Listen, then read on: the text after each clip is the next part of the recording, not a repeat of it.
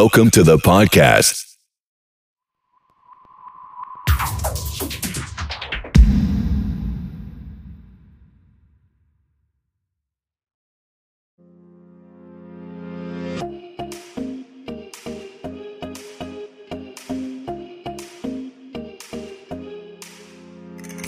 Hello and welcome to the Pitch to Post season review. How do you even begin to put together an intro for a Premier League season like that? Not a single club has had it easy. Even the eventual runaway champions, Manchester City, were down in 8th at Christmas. At that point, Liverpool were top and looking a good bet to make it consecutive Premier League titles before an incredible run of poor results.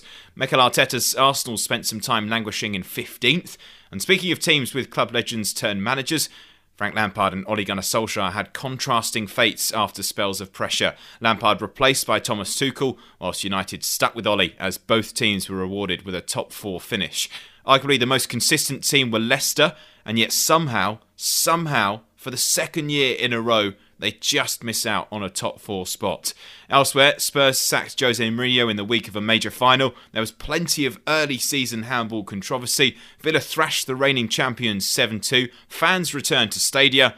And I haven't even mentioned the European Super League. But let's be honest, it's best not to mention that anyway. I'm Jasper Taylor. Alongside me to review the season is SkySports.com senior football writer Gerard Brand, Sky Sports feature writer Nick Wright, and Sky Sports news reporter Ben Ransom. GB, we've spent the majority of this season reviewing it week by week. It's been quite incredible, hasn't it? Yeah, sort of really up and down. I think early on in the season, did we have 4 or 5 potential title challengers? It ended up just being the one, really, from February onwards. But a bizarre season. I'll be honest, not a season I'd want to relive again without the fans, but it kept us entertained when we really needed it. Nick, is this a good point for you to share your prediction early on in the season, if you remember it? I can't think of what prediction you're referring to, Jasper. It was a particular Arsenal prediction that you made. Yes, top 4 finish for Arsenal. Well, you know what? It's quite amazing that Arsenal have somehow finished within 6 points of the Champions League places. So I guess I wasn't that wildly off with that, but I mean, you could look at it that way, but an 8th place finish in the end. Just very quickly, because we're going to move on to them in more detail. Nick, what was the one thing that you think went wrong? Hard to pinpoint one thing. A lot went wrong, Jasper. Almost everything went wrong at different points. Well, I'll tell you what, save it for when we dive into it in more detail. Let's go to the opposite and things going very right. Ben Ransom and Manchester City, another incredible season. Potentially, with this Champions League final looming, the best season in their history? For sure. If they win the Champions League final, absolutely. I mean, look, I've gone on record many times saying that I think the 2017-18 team was slightly better in terms of its excitement, in terms of how ruthless it was, in terms of how many goals they scored. But you cannot argue with what this group has done. That winning run between kind of late December and March, I think, 22 games in all competitions. It was just incredible. And that's when they won the title. Guardiola spoke about it after the game. He got very emotional, didn't he, after that match, because I think he realises the journey they've all been on. At the start of the season, I love that montage on the Sky Sports football output about the pundits kind of saying how City didn't look like the right team, didn't have the belief. I think the phrase from maybe Gary Neville, was it? They've squeezed all the juice out of this particular orange, and then all of a sudden there was plenty more juice to give. All the players had that meeting. They came together as a group. Bottom half in November, 8th as they went towards Christmas. And then in the end, they were champions by a straw, weren't they? Yeah, it was an exceptional turnaround. The first team in the history of the Premier League to be as low as 8th on Christmas Day and then go on to win the title. And we did see a very emotional Pep Guardiola, Ben. It seemed to be mainly because of the departure of Sergio Aguero, and that showed just what an impact this man has had on the club. Absolutely. Look, Aguero is an absolute legend. And again, I've gone on record many times saying I think he's their greatest ever player. I know the City fans will all say David Silva, and absolutely I bow to their superior knowledge. But in terms of what Aguero brought to the team, and in terms of the number of goals he scored, and how brilliant some of those strikes were. Remember, he used to smash it in from all angles. His finishing was so lethal in big games, in big moments. Excuse me. And he gave them their greatest ever single moment in the Premier League with that goal. Possibly the greatest ever single Premier League moment. To win a title in the 94th minute of a match was just amazing. That iconic commentary, which we got to hear again over the weekend. The fact he came back with that fairy tale end and scored a couple of goals. I mean, he has been absolutely remarkable. And the thing about Aguero is, off the pitch, he's every bit the great guy as well. Pep always talks about how humble he is, how great he is around the group. He doesn't carry the ego of someone who would deserve to carry it, given the performances he's put in, given the number of goals he's scored. Goal scorers tend to have that selfish, ruthless, look at me, I'm the star type attitude. That couldn't be further from Sergio Aguero, and yet he still manages to deliver. Great in the group, doesn't moan when he's not playing, reinvented his game in many ways to fit into that Guardiola style, to show he had a future. And I think Pep really appreciated having him around the group over the last few years, even though he's not played as much as he would have liked through injury. And I think that we saw that, the emotion in Guardiola's face, knowing that he'd be losing that person, a really special person from his dressing room. And I think also there was a bit of an emotion came out because of the difficulty of the last year. I mean, everyone to some degree has suffered, some a lot more than others. Guardiola losing his mum was huge, obviously, last year. The group at Man City have had similar tragedies on and off the pitch in terms of personnel. It's been a really tough season for everyone. And I think the fact that City have been able to somehow show the resolve and come together as a group to deliver something so special and then get to celebrate it in front of their fans was pretty remarkable and pretty magical. Yeah, phenomenal season, and it's goodbye to a Premier League great in Sergio Aguero as well. Surely a future Hall of Famer, no doubt. And speaking of future Hall of Famers, the teaser this week is going to be around another top striker. It's Harry Kane. He finished the season as both the top goal scorer and top assister in the Premier League this season. That's only the second time a player has finished with both the outright most goals and assists in the competition. Can you tell me the only other player to manage that feat? An answer coming up, of course, at the end of the show. Right, the first topic we're going to discuss today are the North London clubs, Arsenal and Tottenham. It's the first time that both of them have finished outside of the top six since 1995. Okay, Nick, this is your moment. Over to you.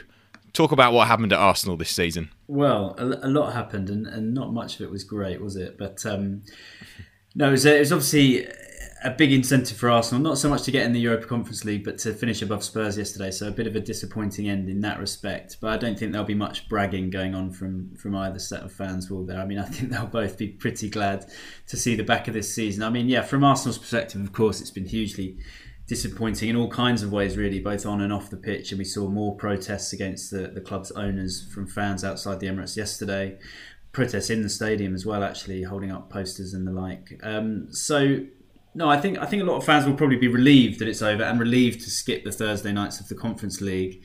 And Arteta might feel that too, although he wouldn't admit it afterwards. But look, no one at the club will be under any illusions about the need to improve. That's obvious. But there are some positives to reflect on too, I think. I mean, it kind of sums up this bizarre season that Arsenal are finishing it as the kind of form team in the Premier League and only 6 points away from the Champions League, as I said before, which is kind of crazy to think of when you think of all they basically seem to be on the brink of crisis for almost the entire season, haven't they? And yet they're not too far off where they kind of want to be.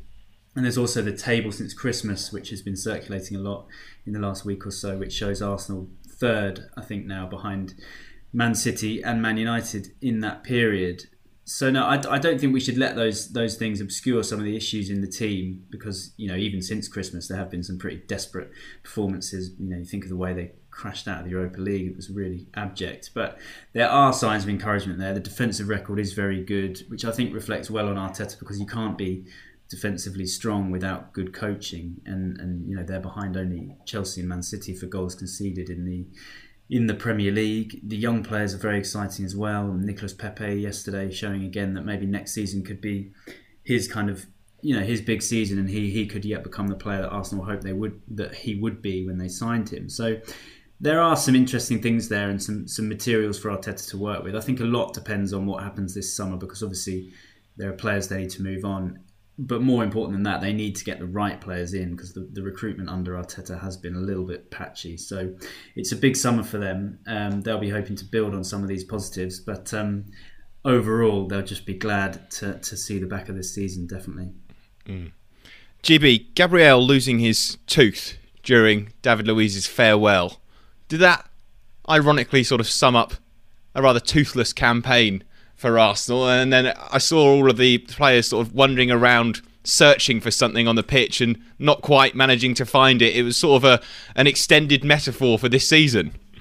Yeah, it was a little bit. I think there are, as Nick says, there are genuine things to be encouraged about if you're an Arsenal fan. But of all those clubs in the top half, I think Arsenal are the one where I just can't tell what's going to happen next. I think this season's just come in waves for them. Once they seem to have things sorted, once they seem to have shown great character, it all falls apart with some really average results and average performances. I think one thing I'd say is that Arteta has shown a massive amount of ruthlessness so far in his time at a club, and one thing I think he has on his side still is mystery.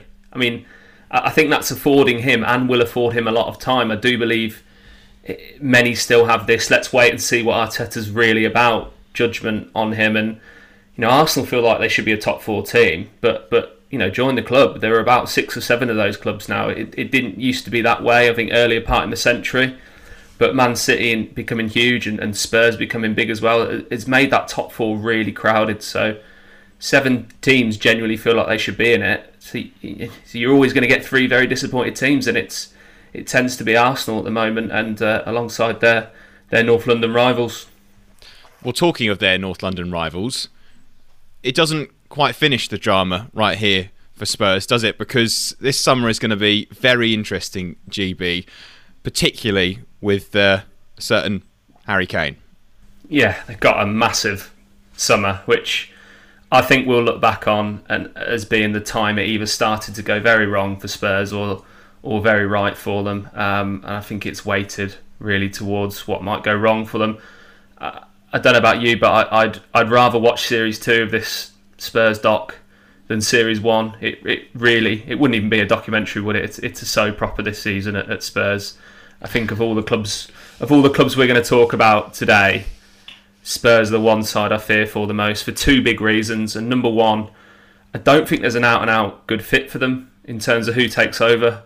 Do they go for a long-term project like a Pochettino, or do they go for a proven winner like Mourinho? They've tried both of those things, and I'm not sure what their next move will be. I think the long-term project probably makes more sense for the club as a whole, but that probably won't keep Harry Kane at the club. So I think they're just in a bit of a bad situation at the moment. The fans are really unhappy. I was there midweek against Villa, and it was really toxic at times. And I don't necessarily think Spurs need to overhaul their squad. I think there is a good squad there in many places, but they need a manager who's gonna lift the mood very, very fast. But yeah, a massive amount of it depends on where Kane goes, and that in turn depends who the manager is. Ben, what do you think is more important this summer for Tottenham? Getting the right manager in, or getting the right person in to replace Harry Kane if he goes?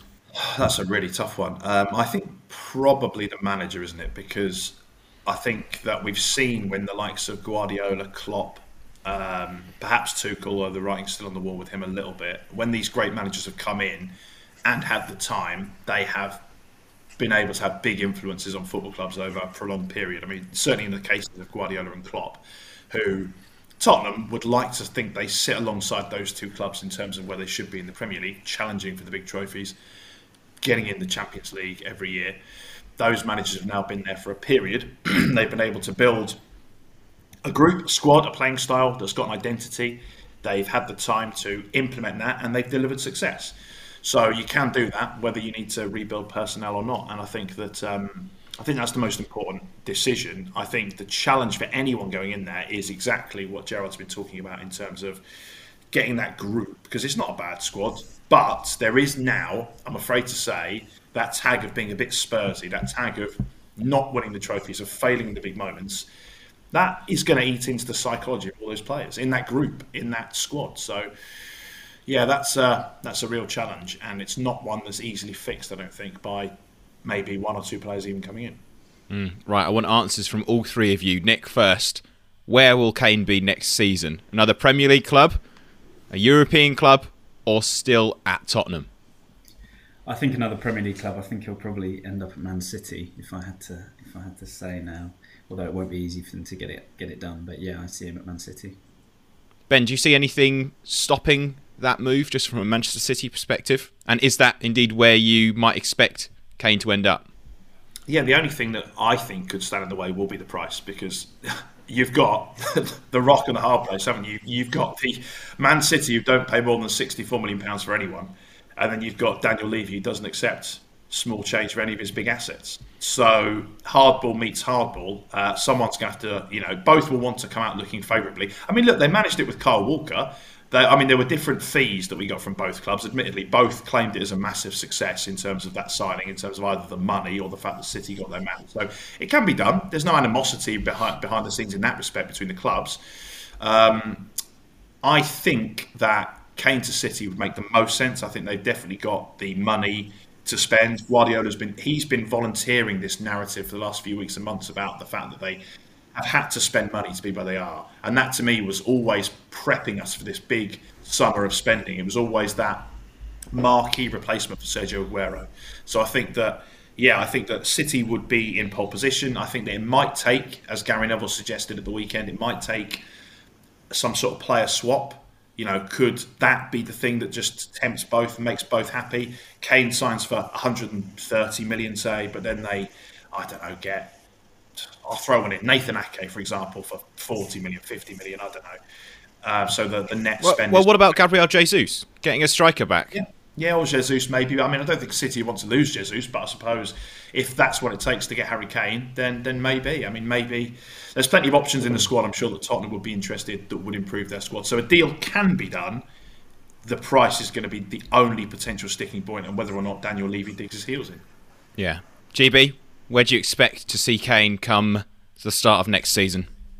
You're probably not going to expect me to say this, having just slandered Don't say Spurs. Aston Villa. No, we wish. Ollie Watkins is absolutely fine where we are, actually. I think he'll leave Spurs eventually in the next 18 months, but I think he'll start the season at Spurs. I think the biggest block to Kane leaving is Haaland and Mbappe potentially being available in the next 12 months. I can't think of many teams who will pay 140 million for a 28-year-old if they can spend the same or a bit more on a 21 or 22-year-old and guarantee a decade of goals. I think it's going to be a really difficult deal. I think he'll eventually leave, but I wouldn't be surprised if it's next summer. And I still think the future doesn't look fantastic for Spurs, but if I was to put my house on it, it would be staying at Spurs, actually. Okay, let's talk about Chelsea then, because a really interesting season at Stamford Bridge. Bit of a cliche, but definitely a season of two halves, with first Frank Lampard and then Thomas Tuchel coming in. Chelsea were 11th when Tuchel took over in late January, GB. They finish 4th and in a Champions League final and an FA Cup final as well, which of course they lost to Leicester. But overall, you would say he's had quite the impact, hasn't he?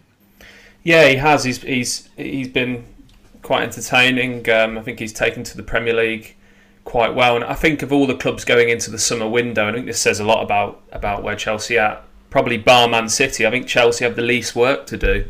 I think if you've got a good defence, you've got a great chance of winning titles, and Tuchel has proven over 20 odd games how watertight he can make his side. I think if a good defence is the first hallmark of Tuchel's Chelsea, missing chances is most definitely the next biggest hallmark.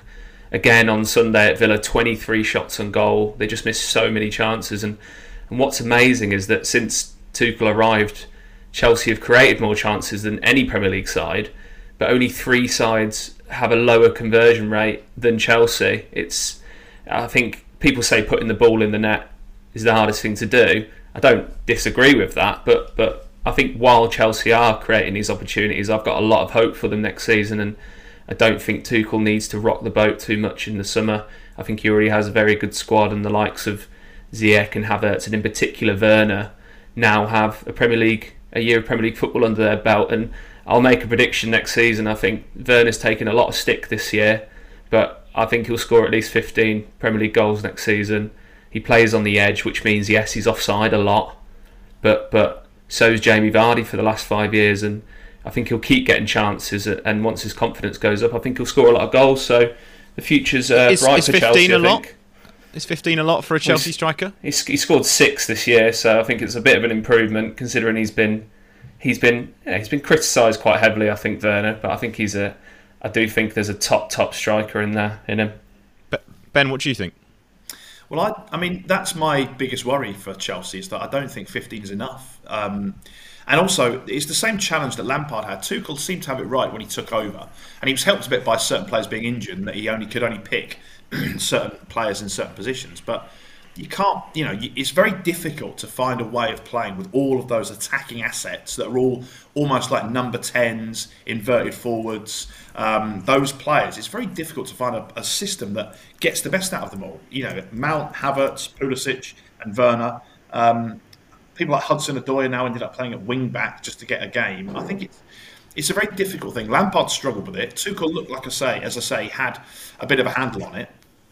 But I think that's his biggest challenge. They've spent a lot of money on those attacking players, and they have not yielded attacking returns. The fact that Jorginho was the top scorer, despite that ludicrous penalty he takes, says it already.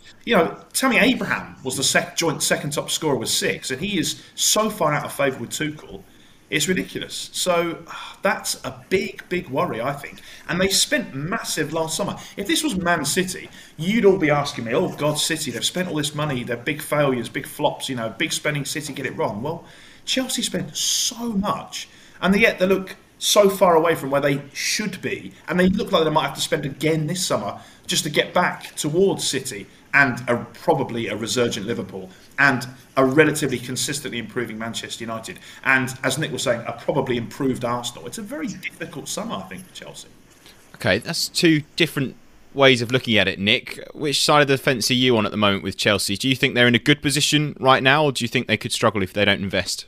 I think they're in a pretty good position because, partly because of Tuchel, who is obviously an excellent manager and has definitely improved players individually and collectively, I think, but also because it does seem as though Abramovich is still very happy to continue investing in the team. As Ben says, they spent an enormous amount of money last summer. I think it was 226 million in the end last summer, in the middle of a pandemic, when other clubs were reining it in a bit. So that suggests that Abramovich is very happy to continue investing. And I kind of feel like the team is set up reasonably well under Tuchel. It's just that issue of putting the chances in the net, and if they can recruit a top level striker, I like Gerrard. I like Werner, and he brings a lot to the team in his movement and the way he stretches defences. I think he's a valuable player for them, definitely, and he will score more goals next season. But they do need someone else as well, especially with Olivier Giroud probably leaving, and it seems like Tammy Abraham's going to be leaving as well. So they definitely need someone else up there. I think they will get someone. Whether it's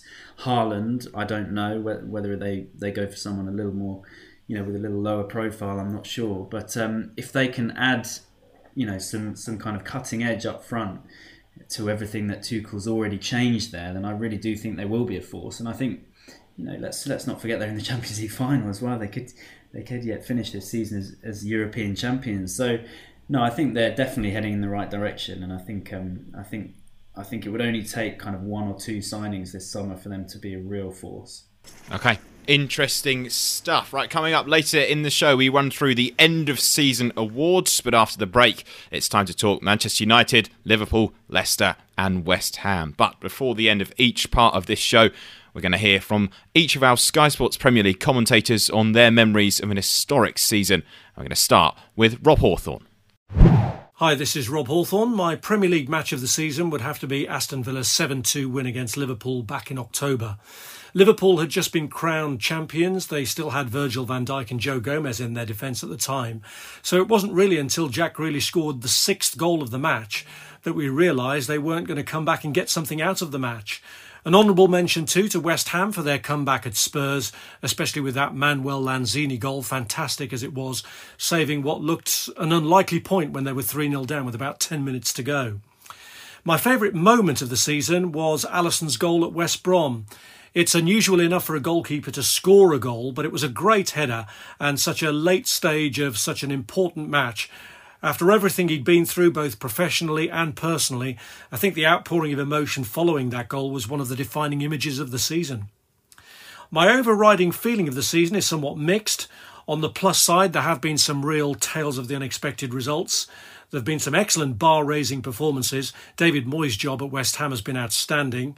I've been less enamoured with VAR, which for me is turning football into more of a science and less of an art. And the only way that fans have been able to make their voices heard has been at a distance, with the united opposition to the European Super League especially impressive. But it's good to have you back in the grounds now.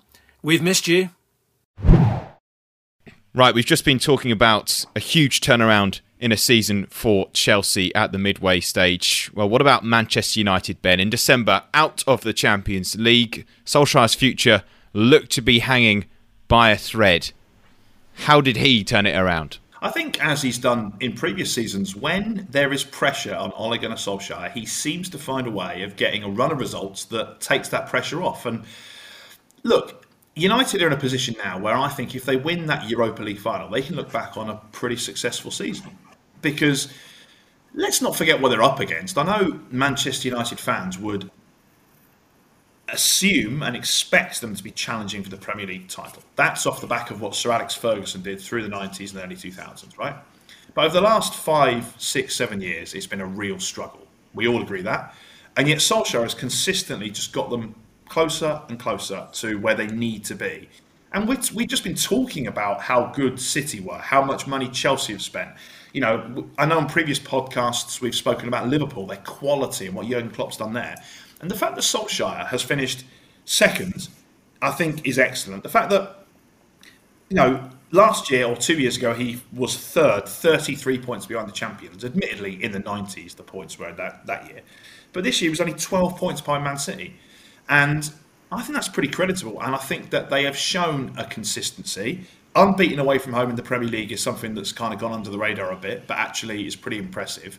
And I think and I've said it before, I think they are a couple of players away from being genuine title contenders. I really do. I think they are moving in the right direction. And I think Solskjaer has to take a lot of credit, and we have to start giving him a bit more respect, I think, for what he's doing. Yeah, you mentioned that incredible away record. United becoming just the fourth side to remain unbeaten away from home across an entire English top-flight campaign.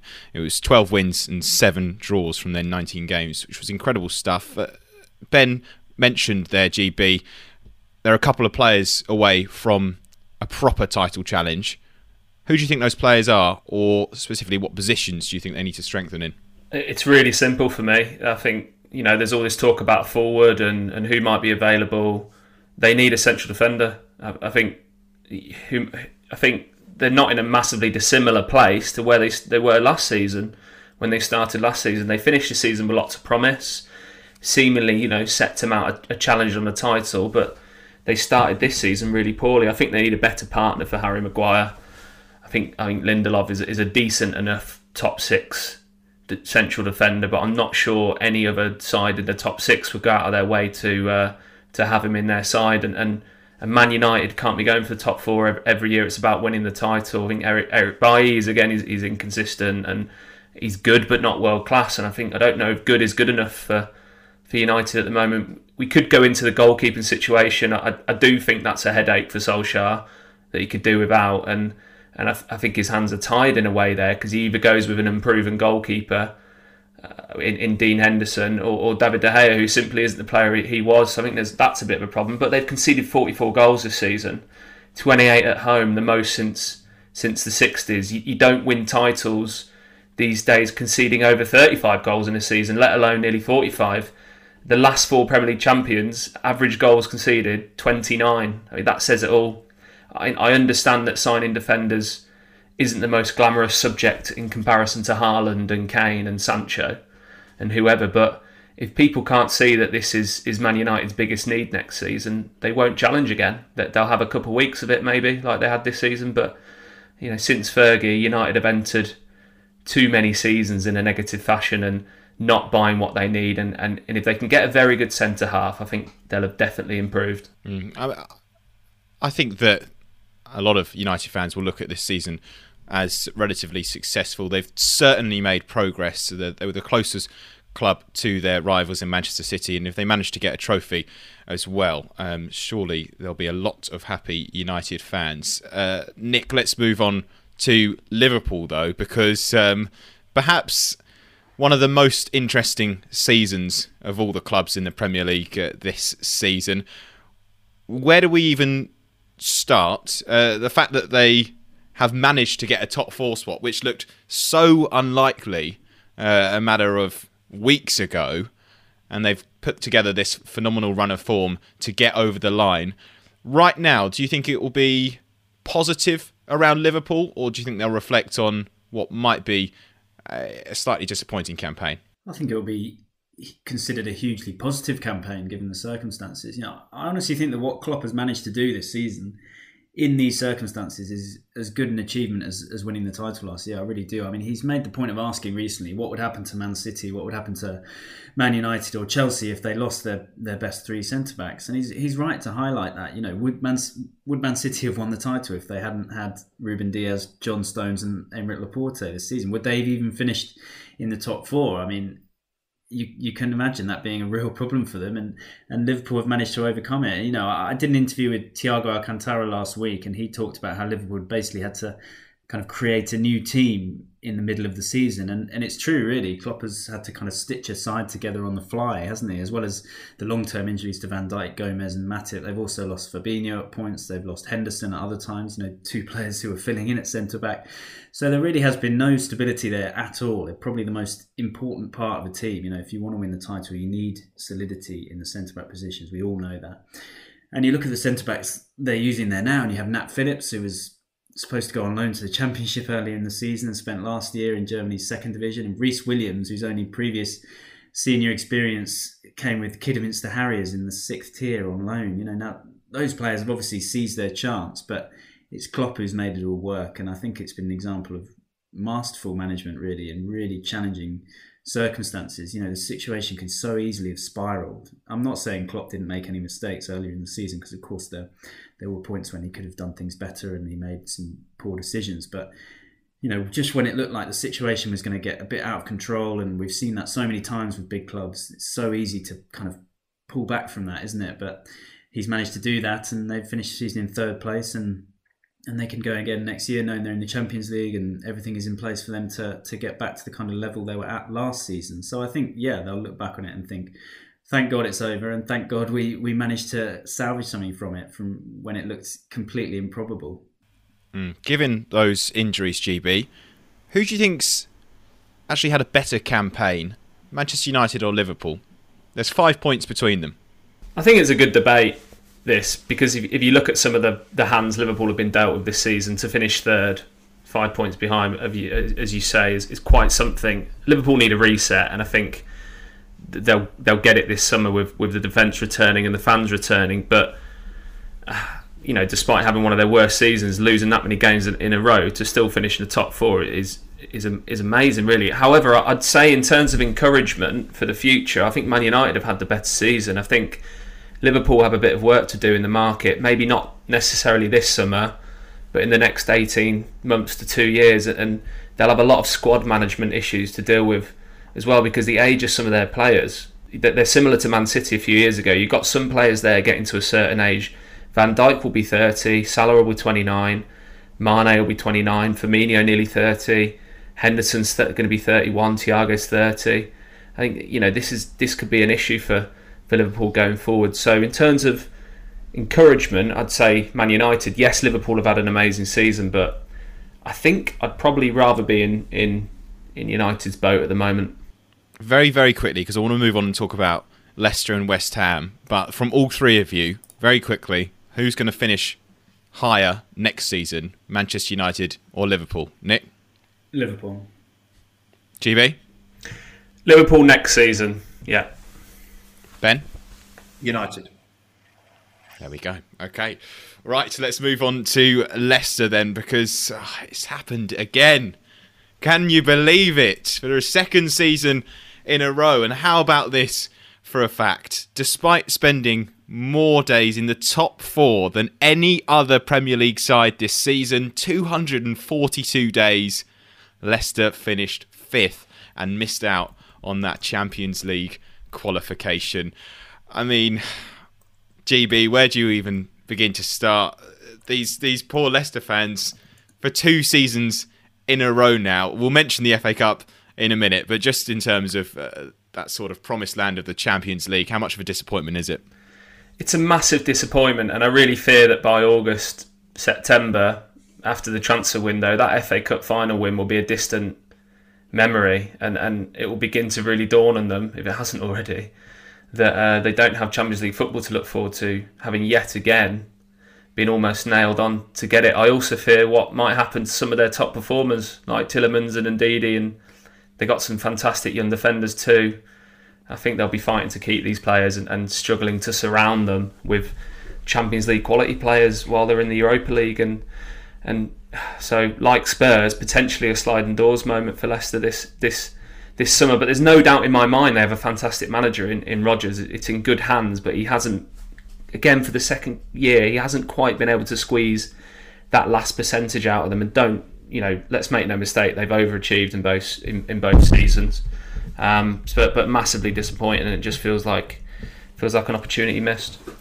That FA Cup win was one of the highlights of the season, though, Ben. As we've sort of just alluded to, there are conflicting emotions for Leicester fans right now, I would imagine. Probably still on a high from that brilliant cup win, but missed out again on the Champions League. What do you think it means for them next season? Do you think that perhaps the focus, now that they've won the Premier League, now that they've won the FA Cup, is purely going to be get back in that Champions League?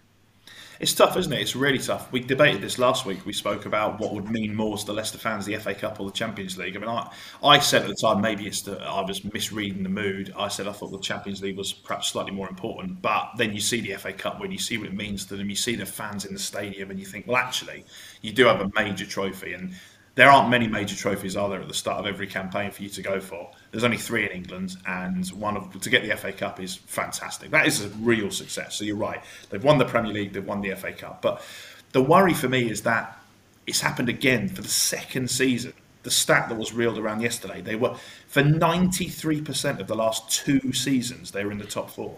And yet they missed out both years on the final day. I mean, that is absolutely staggering. And look, Rodgers is a great manager. Gerrard's absolutely right. So much of what he does is so good. But think back to that title race with Liverpool when they blew it right at the end. Think back to the last 2 seasons. Like, as much as we all respect Brendan Rodgers and believe he's a great manager, that will be nagging at him because he's a perfectionist as well. He wants to achieve. Okay, Nick, what about West Ham as well? Because they finished 6th this season, 65 points. They actually only finished 1 win outside of those Champions League spots. Looking back at the defeat by Newcastle in April, perhaps the 3-2 defeat there, which if they just managed to win that game, we'd be talking about West Ham now in the Champions League. It's been an incredible season, hasn't it, for them? Yeah, absolutely brilliant from West Ham and from David Moyes, who should definitely be in the conversation for the Manager of the Year award, I think. I mean, it's been a remarkable turnaround when you consider how last season went and how people were kind of viewing West Ham at the start of this season. Even right at the start of this campaign, they were sort of written off as relegation fodder, weren't they, this year? But no, there's been a massive turnaround on the pitch and off the pitch as well, I'd say, because I think it's fair to say West Ham's recruitment has been pretty patchy under Gold and Sullivan over the years. That's being generous probably as well. There's been some really dodgy signings and in terms of their quality. But since Moyes has come in, they've made some fantastic additions really, which have just fit perfectly into what he wants to do. That should be pretty obvious, shouldn't it? You decide how you want to play and then you identify and bring in the players who fit into that. But the reality is a lot of clubs end up doing it back to front, don't they? They end up signing players and then making plans around those players. But that just leads to more problems, and West Ham have avoided that by signing players who just fit them so well. Thomas Soucek, Vladimir Coufal, Craig Dawson, Jared Bowen, of course, Jesse Lingard. They've just all proved to be really astute signings, and West Ham have really benefited from that, and they deserve their 6th place finish. I suppose the next challenge will be to add more depth to the squad in preparation for Europe. The Europa League is a tough old slog. But right now they can just sit back and savour a special season. Okay, they didn't make it to the Champions League, but my word, to have got a 6th place finish and get Europa League qualification is just an outstanding achievement. GB, we had an interesting debate earlier this season surrounding West Ham and David Moyes. Are they going to be happy? Yeah, they've gained 26 points from last season, which is quite incredible, really. Villa second in that regard with a 20-point gain. Moyes has done an incredible job and is rightly up there as manager of the year for me. But I'm intrigued to see how West Ham as a club, how the owners, how David Moyes, how the players, how the fans deal with a massive rise in expectation that will come from this. They massively underachieved last season, massively overachieved this season. If they return to a level which is maybe 9th or 10th, let's say, I don't think their owners will be happy having tasted a real top 4 challenge, but that's to come. For now, massive credit to Moyes to get those sorts of performances out of those players is phenomenal. Okay, after the break, it's our end of season awards, including Team of the Season, Best Player and Best Moment. But before the break, here's Sky Sports commentator Bill Leslie with his memories from the Premier League campaign. Hi there, this is Bill Leslie. So, what is my favourite Premier League game of the season? Had to actually really think about this one. Had a sort of top 3, if you like. 2 were involving Manchester City when they were hammered at home 5-2 by Leicester. That made everyone sit up and take notice. And of course, they went out and signed Ruben Dias the next day, which was a game changer. Likewise, when Jose Mourinho's Spurs did a job on Man City, that made a few people think that Spurs were going to go on and put a genuine title bid together under Jose Mourinho. We know how that turned out. But the game I'm actually going to pick as my favourite one of the season that I was at is Fulham's draw at home to Liverpool. That came just before Christmas. We had 2,000 fans in the stadium there. And for me, that was the first time this season that it felt like a proper game of Premier League football. With the fans in there, Fulham put on a great performance, had a real go at Liverpool, who were still riding high at that stage. So Fulham against Liverpool 1-1 is my favourite game of the season. Moment.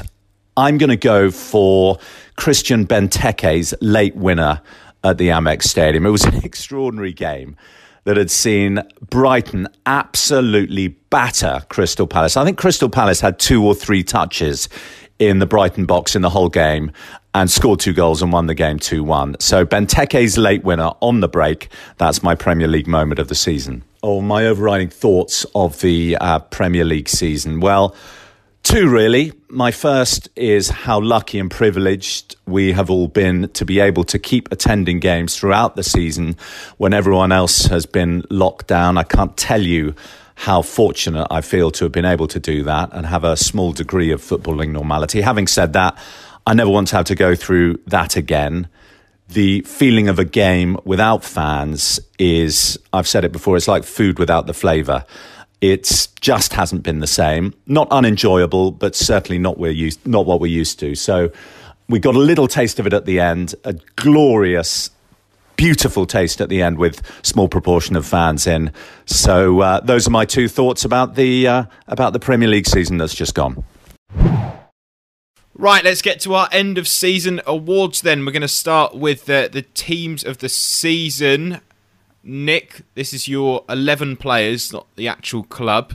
Who are you going for your team of the season? Okay. Well, I found this quite difficult actually. I looked at it last night. I thought I'll be able to put this together quickly, but it took me a little while. And starting with the goalkeeper, actually, in the end, I ended up on Nick Pope. I didn't think there were too many there wasn't really an obvious candidate for me in goal. And I just think he's excellent. You know, he's always excellent. He always saves Burnley, you know, if you look at the expected goals data, he's always saving them, you know, saving more shots than he really should. So I went for Pope in goal. Right back, I went for Vladimir Coufal. He's just been so reliable for West Ham. In the middle, Ruben Dias, of course, at centre back. I put him alongside Harry Maguire, which some people might disagree with, but I just think he's been really good in that defence, pretty much held it together single-handedly, and we've seen how much they've missed him since he's been injured. And the thought of England going to Euros without him actually makes me quite anxious. And then left back, I had 3 candidates there. I settled on João Cancelo in the end. I know he really plays right back, doesn't he? But I just had to get him in because I just love the guy, and he's sort of reinvented the fullback role this season with that way he comes into midfield. I thought Andrew Robertson and Luke Shaw were the other ones I could have gone for there. Okay, midfield, Fabinho, just because he's been outstanding this season for Liverpool in such difficult circumstances, and I just think he's the best in the Premier League at that kind of holding role for me.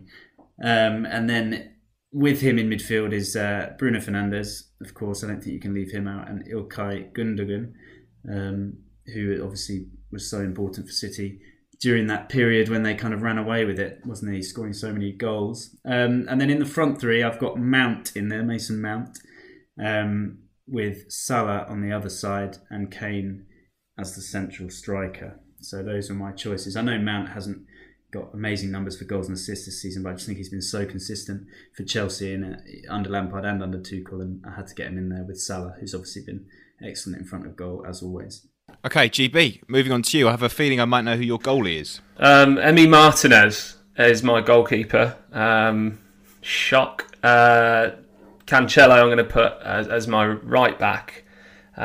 Just brilliant. I think I know he's maybe tailed off a little bit in the last couple months, but yeah, he's fantastic and a Pep project really. Cancelo. Yeah, Diaz next to Stones. I think they've complemented each other, but I think Diaz has also made Stones a fantastic player. Luke Shaw is my left back. The midfield was the hardest for me. Mason Mount was nailed on for me, Chelsea's best player this season, I think. And Fernandes, of course. And then it was a toss-up for me between Gundogan and De Bruyne.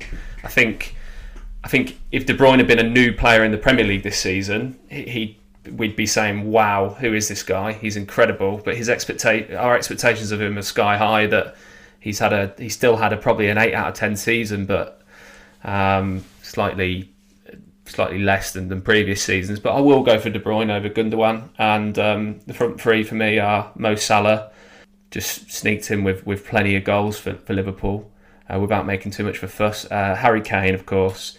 And I'll go for Phil Foden as well in that front three. So that'll be my 11. No Grealish.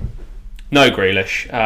Fantastic for Villa, but and yeah, he showed what he means to Villa with those 12 games off. But he doesn't quite make it for me, no. Ben, any names, instead of making you do a full 11 again, any names that you'd like to add into that? Yeah, I suppose I'm the man for the honourable mentions, aren't I, here?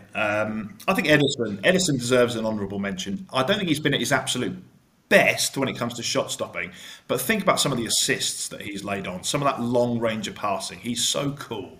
We all wanted him to take a penalty before the end of the season, didn't we? Golden Glove again, which again gets overlooked. I know it's City's defence, but he adds so much in their attack as well. That goal, the assist for Gundogan is one that will stick in my memory this season. So I think Ederson definitely deserves to be in the conversation again. I think the defenders, everyone was spot on there. I can't think of anyone else. I think Maguire, for me, probably just about edges Stones, just because if you look at the importance that Maguire has to that United defence, he's been absolutely essential. And United, the one thing they don't have, which Liverpool have had, Nick mentioned Fabinho, which City have had with Fernandinho, which Chelsea have got with Kante, which even Leicester have had with Ndidi, is that player who's world class to sit in front and protect the back four. That's an integral part of any team's defensive solidity.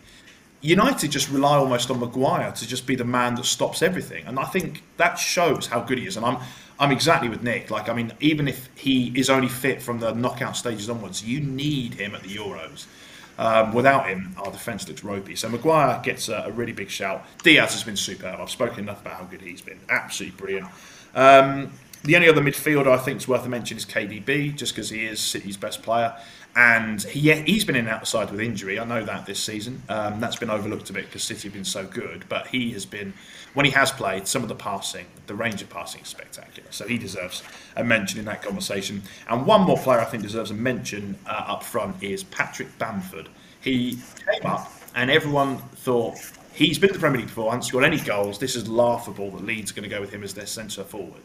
Yes, he misses some chances, but how well has he done? How well have Leeds done overall? But how well has Bamford done to step up, score as many goals as he has? When we talk about Chelsea, and we're all talking about, their attacking talent, how much they spent, and the fact that Bamford got so many goals, twice as many as any Chelsea player, I think that is a mark of a really good season. He deserves a mention. Yeah. I think that there might be a conclusive answer for the player of the season. So I'm going to start with you, Ben.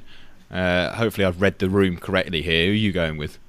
This is going to be really controversial now as the man that covers Man City. I'm going to go with Harry Kane. Oh. Well, I clearly haven't read the room. Okay. Yeah, the reason I'm going with Harry Kane, and look, obviously Ruben Diaz has been absolutely brilliant. In terms of signing of the season, he's head and shoulders above.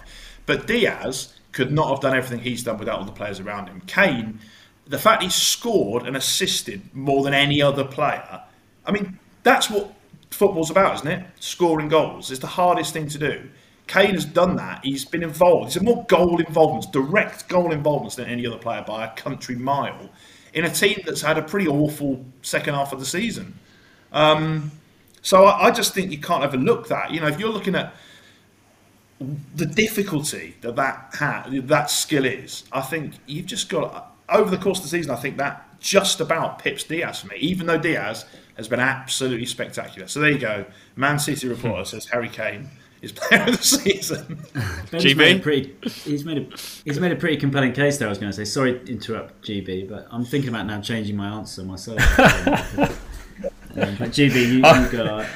I'll wait my turn. You have some thinking time then, Nick, before you make your decision. Ben, you definitely make a compelling argument. I actually hadn't even thought of Kane, but it is Diaz for me. Complete colossal. And they say the best players make those around them better. And I don't think you got a better case study there than John Stones. There's a few contenders this year, but Diaz definitely for me. Nick, that's the thinking time you're going to get. It's between Diaz and Kane, isn't it? Who are you going with? It is, yeah. I'm going to go with Diaz. I'm going to stick with Diaz. I think Kane is a very strong shout, but Diaz has just totally transformed Manchester City's defence, and I don't think they would have won the title without him. He's been outstanding, hasn't he, in the Champions League as well. So yeah, I'll go for Ruben Diaz. Okay, Nick, what about your game of the season? Yeah, been some crackers this year. There have been some crackers. There really have. I decided to choose a game I actually went to and settled on Chelsea 2, Leicester 1 at Stamford Bridge last week. Actually, just a fantastic atmosphere with fans back in the stands at Stamford Bridge, and so much riding on that game, and it really had a bit of everything. And it obviously was decisive, wasn't it, in terms of the top 4 race, with Chelsea getting in there despite losing on the final day. And it even had that massive brawl near the end of the game. So, I mean, what's not to like? A very enjoyable game and great one to be at. So I choose that for my game of the season. GB, are you going with the obvious here, being a Villa fan, or have you got something else? I thought you'd criticise me if I didn't go for this, because you'd probably think I'd go for a 0-0 draw, Jasper, or something like that. But yeah. Two incredible defensive displays. It would be. I think Nick picking a game with fans in is really relevant, and I'm glad you've gone for that. I'll just go for the 7-2 win, Villa's 7-2 win over Liverpool. I did think football had broken on that Monday, or that we'd started imagining things. I was a little bit concerned that we were never going to see proper football again. It was a bit like a video game, but an honourable mention to Man United's 6-2 win over Leeds, which had just the 43 shots on goal. That was a lot of fun.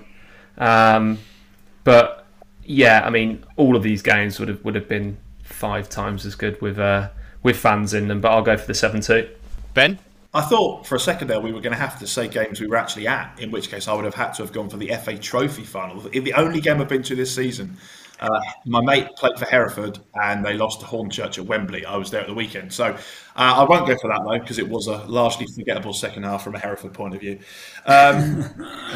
Leeds against Man City. And if that game had fans at Ellen Road, it would have been absolutely amazing. I mean, that was both heavyweight boxers throwing right, left hooks, uppercuts, trying to land a knockout blow. It ended up being 1-1. There was a great dynamic, obviously, between the managers in Bielsa and Pep.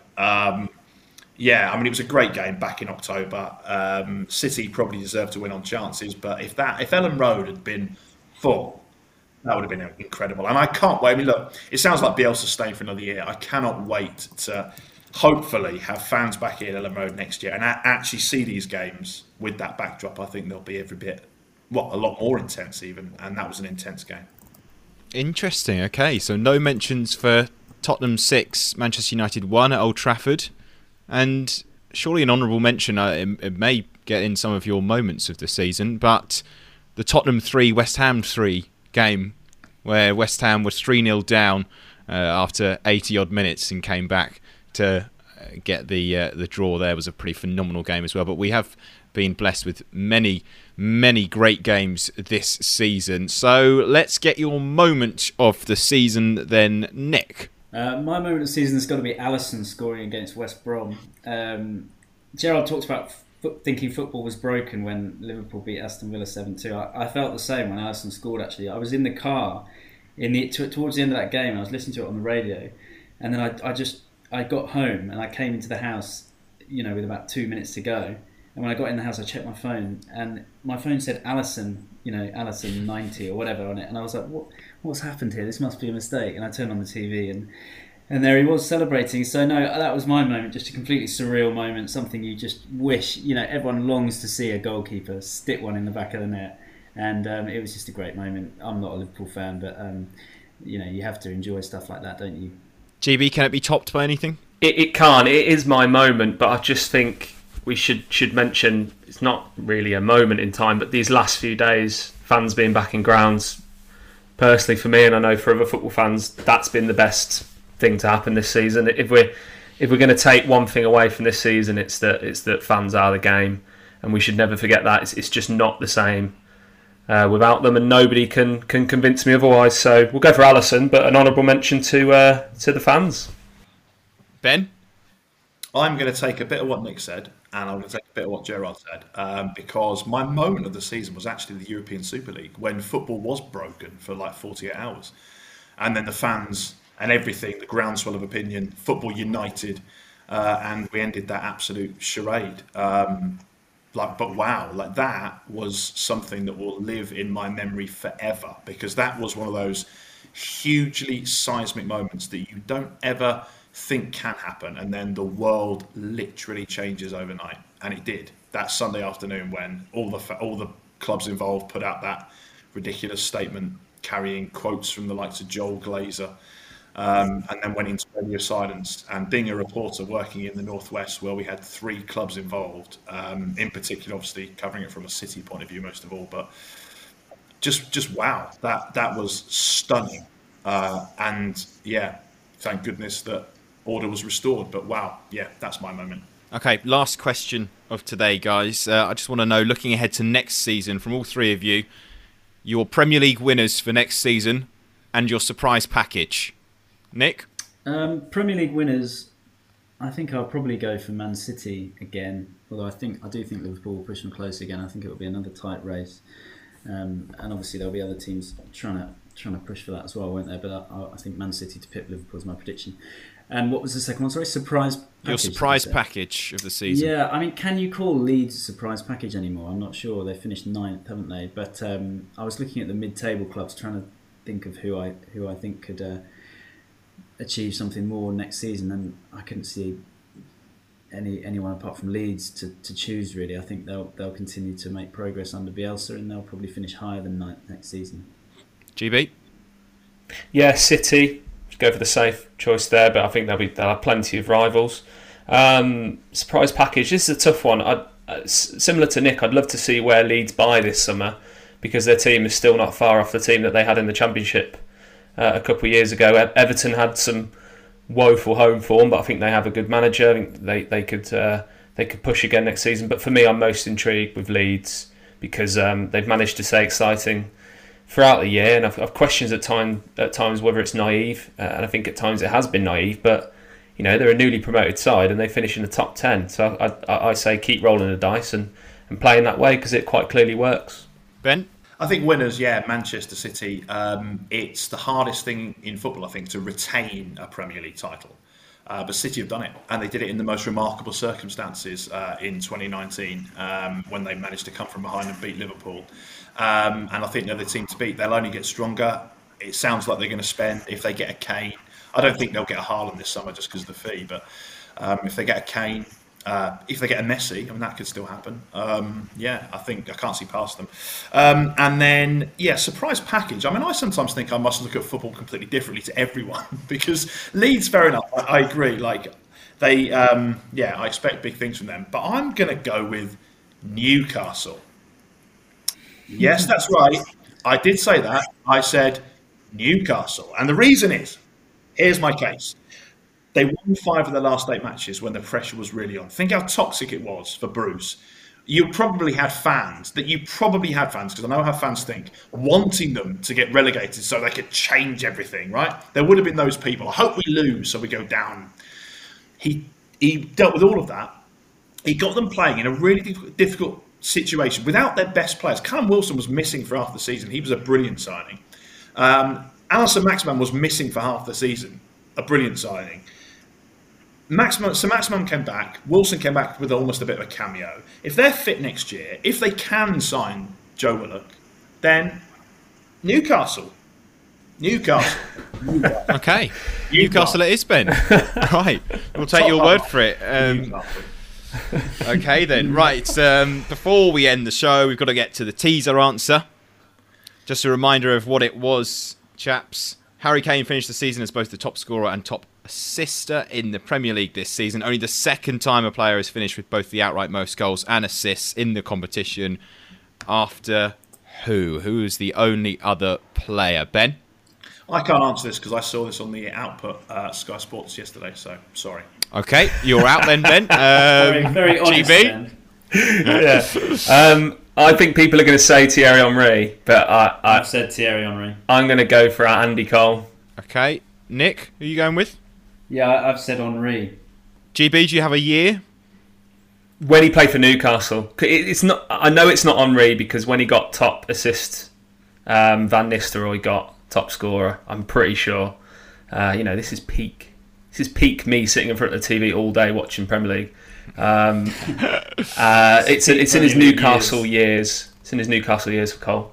It was indeed Andy Cole. GB, you finished the season with a win, 1993-94. So congratulations and thank you all for your company today and throughout the season as well. Just a few things to make you aware of. If you're listening to this on Monday, you can join a few of us tonight on the Sky Sports News Twitter page. We're going to be doing a Twitter Spaces looking ahead to England's Euro 2020 squad announcement. That is from 7 p.m. on Monday evening.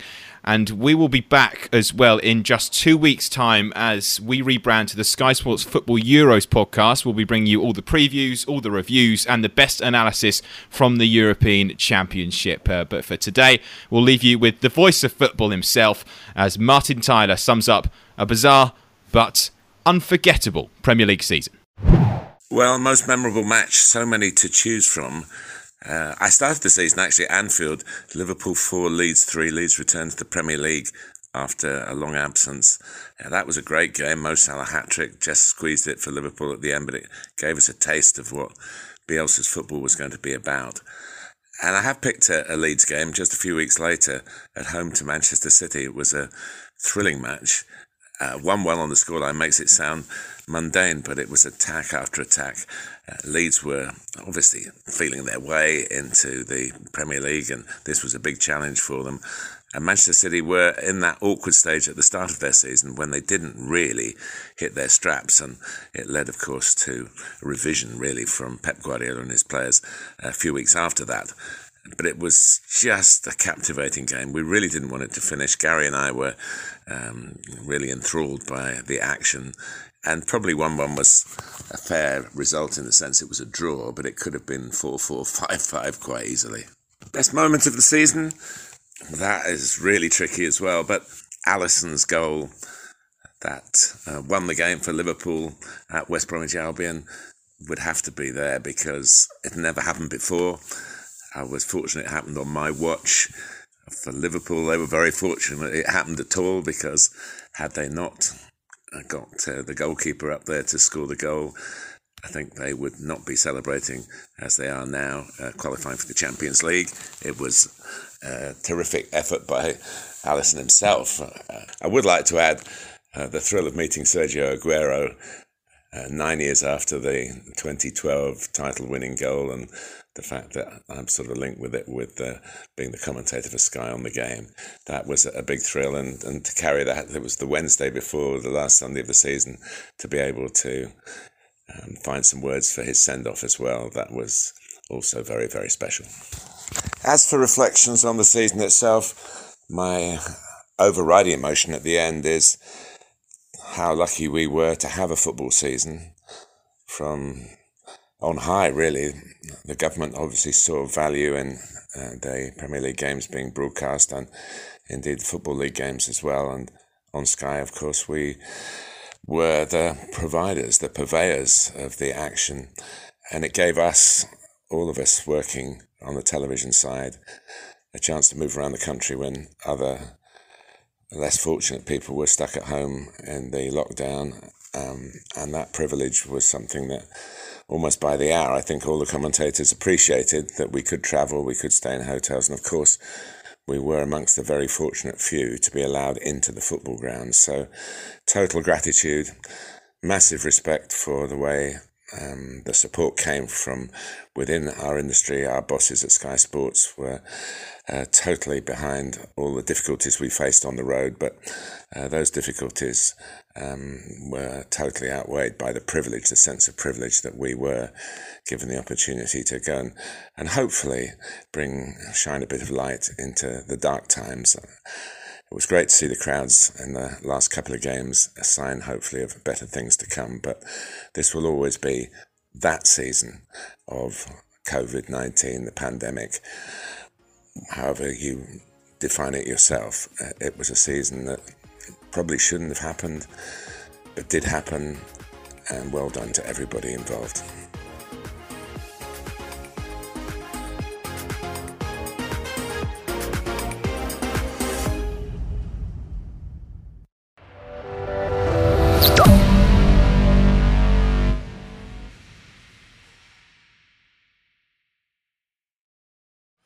Sign up for the newsletter so you never miss an update.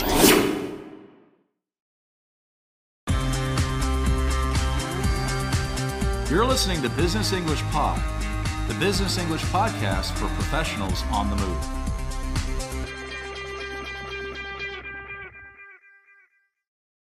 Hello, and welcome back to Business English Pod for today's lesson on doing an online job interview. Today, we're going to look at some tips for online interviews, especially how to relate your experience to a new field of work. Before we get started, a quick reminder that this lesson, along with hundreds of others, is available as a free download from the BEP website. Premium members can also access a PDF transcript and online quizzes for every lesson.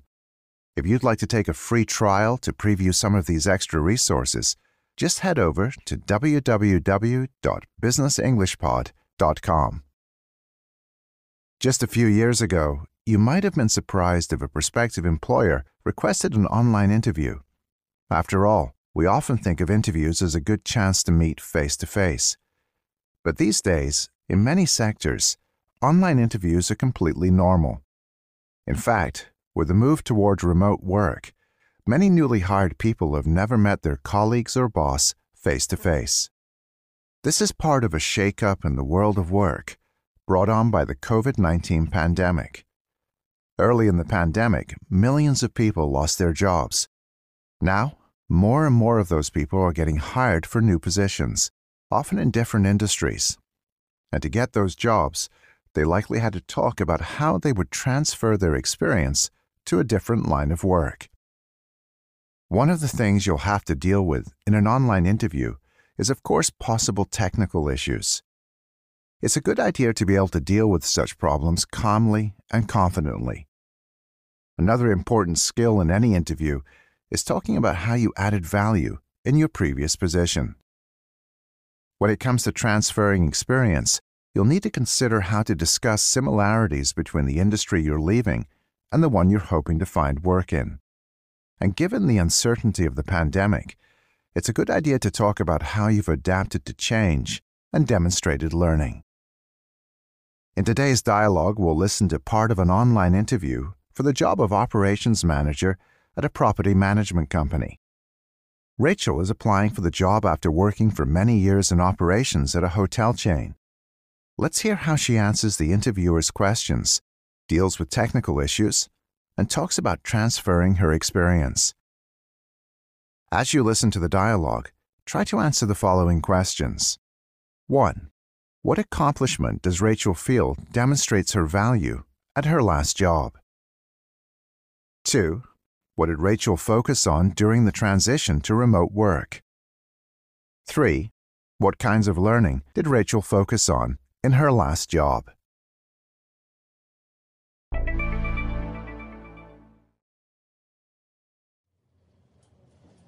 All right.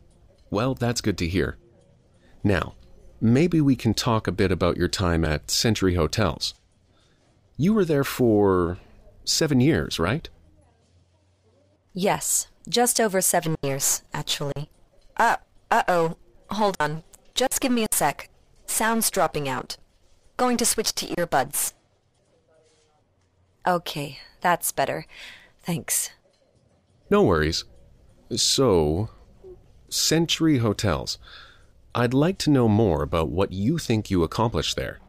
Anything stand out that you're particularly proud of? Well, yes. I think I did really good work there. And one big thing I'd say was overhauling our maintenance contracts. We had some outdated arrangements, so to speak. One of many things held over from previous ownership. In the end, I was able to shave 12% off maintenance costs, and the work being done was to a higher standard. So yeah, that was a big thing for me. And that's fairly recent? Before the pandemic. I think I started that process a year before our big downsizing in June. I see. And when you say maintenance contracts, you're talking about what exactly? Interior and exterior, basic maintenance, upkeep and cleaning. Though not room cleaning, of course. On-call work, but also seasonal priorities. Very much the same as what you'd be doing for a residential property. So, it sounds like your role was managerial. That's right. At Century, they call it a coordinator position, but definitely managerial in nature. Okay. And so that involved managing people too? Yes. I was responsible for the team in San Diego. 4 direct reports. So when COVID hit, were you still in the office day to day? Or did you go remote or hybrid? What did that look like? We were pretty quick to go remote, and we really didn't know how long it would be, but I wanted to make sure we could do it as long as necessary. So I really focused on getting the right tools and training for the team and tried to embrace it.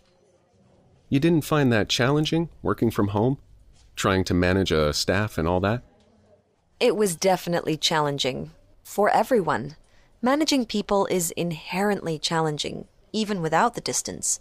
But I looked into training and really tried to improve my skills at virtual facilitation and remote management overall.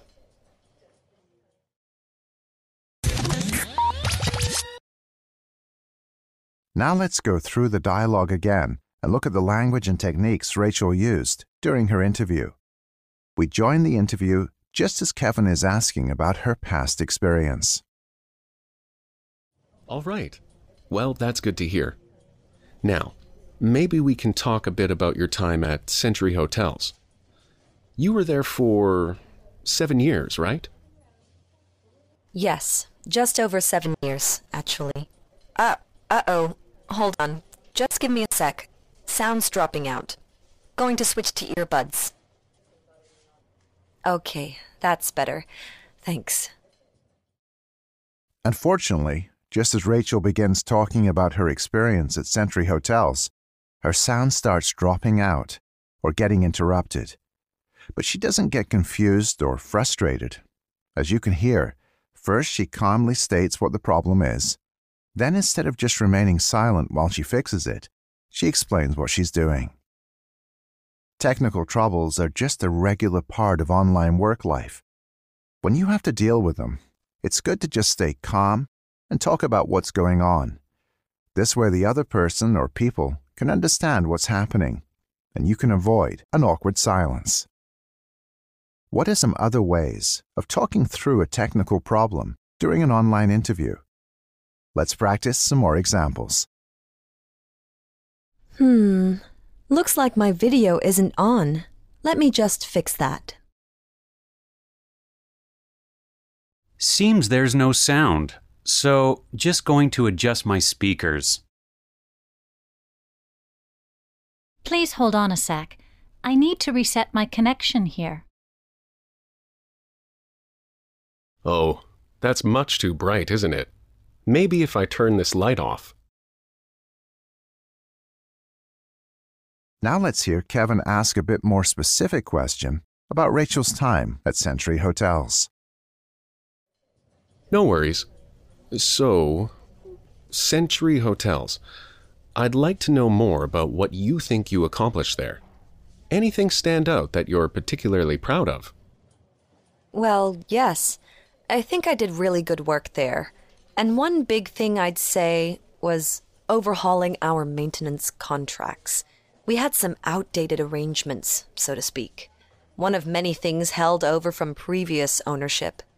In the end, I was able to shave 12% off maintenance costs, and the work being done was to a higher standard. So yeah, that was a big thing for me. Kevin wants to know about any accomplishments that stand out or that are especially important to Rachel. This kind of question is an opportunity to highlight your impact, and you'd best be ready with a good answer. As Rachel shows, a good answer is specific. She talks about how she overhauled or totally changed the company's maintenance contracts, which were outdated or old. And she doesn't just say what she did, she explains the results of what she did. In particular, she talks about cutting costs by 12% and improving the quality of work. Talking about how you added value at a previous workplace is crucial in any job interview. Let's try some more ways of doing this. The sales training program I implemented led to a 15% increase in revenue. The system I introduced was almost twice as efficient as the old one. Well, one thing I brought to the company was a vast network of retail contacts. I was able to bring our proposal success rate up to 60%. Kevin wants to hear more about Rachel's accomplishment. As you can hear, he also wants to ensure this was a recent accomplishment, which is a good reminder to focus on fairly current achievements. And that's fairly recent? Before the pandemic. I think I started that process a year before our big downsizing in June. I see. And when you say maintenance contracts, you're talking about what exactly? Interior and exterior, basic maintenance, upkeep and cleaning. Though not room cleaning, of course. On-call work, but also seasonal priorities.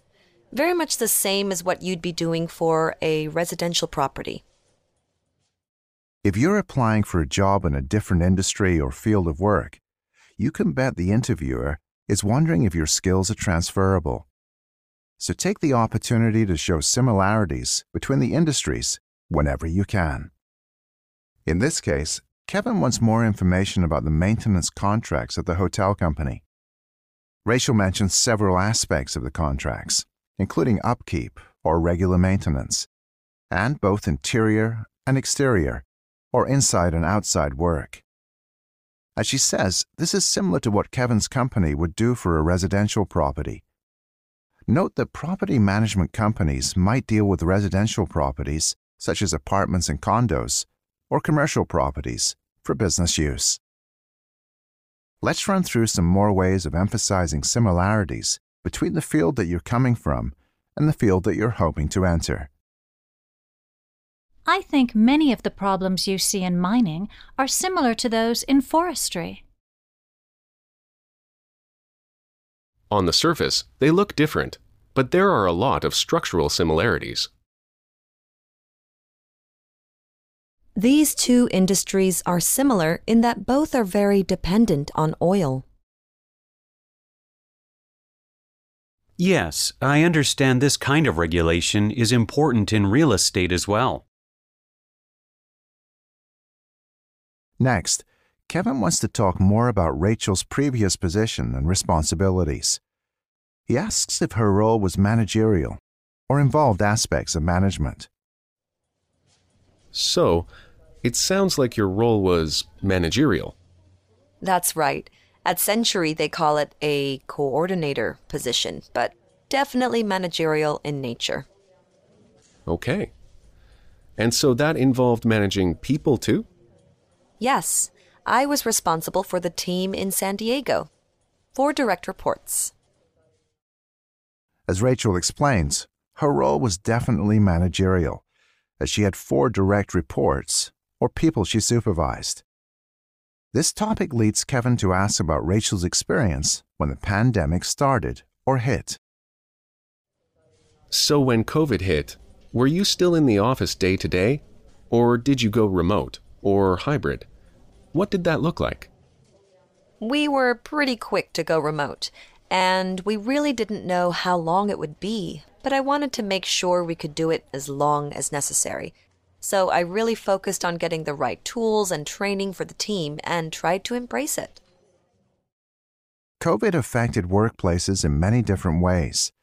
Some businesses and some people adapted well, but others didn't.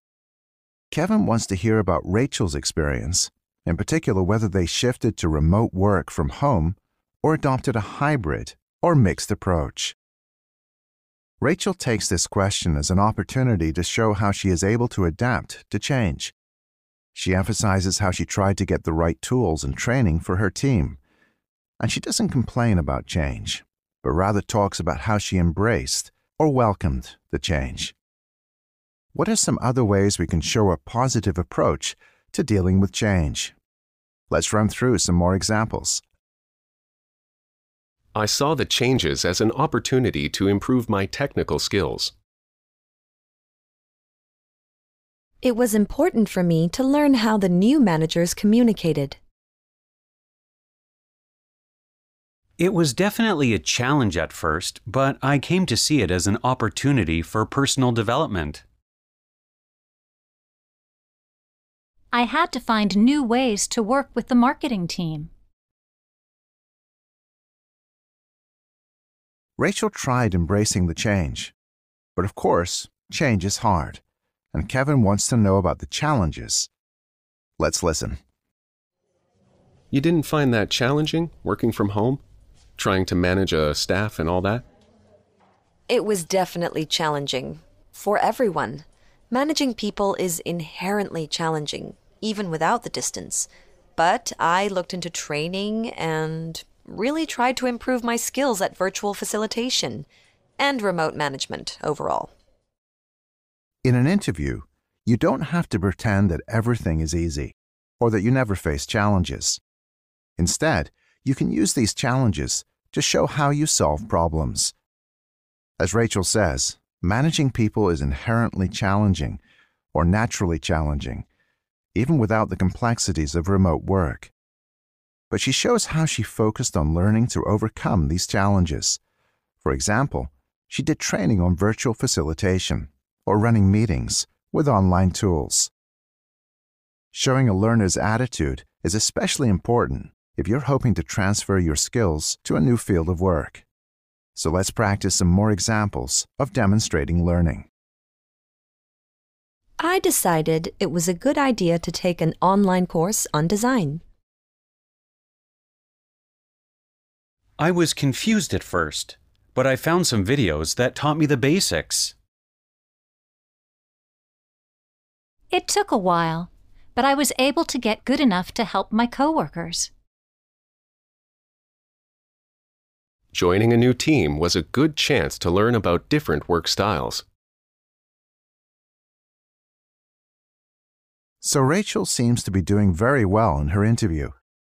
She's overcome some early technical issues and highlighted some good achievements and a positive approach to change and learning.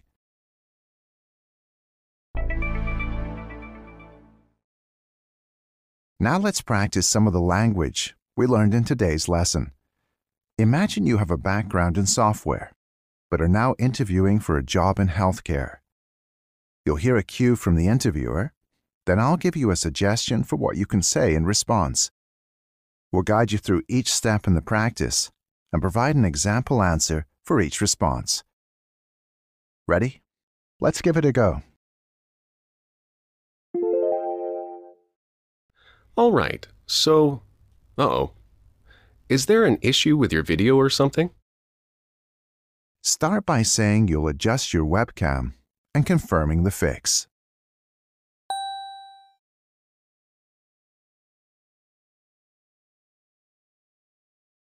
Answer: maybe. Let me just adjust my webcam. How's that? Ah, okay. That's better. So you were telling me what you did at Doyle Tech? Now say that you gave a big boost to research at the company.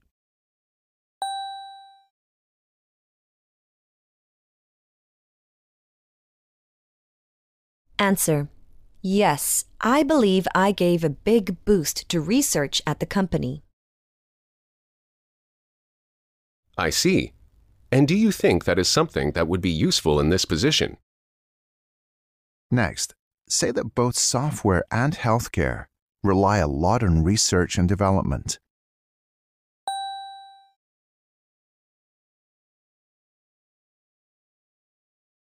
Answer: certainly. Both software and healthcare rely on research and development. True enough. So, you were at Doyle when they moved into Spain. Confirm you were, and say that you were able to build new relationships quickly.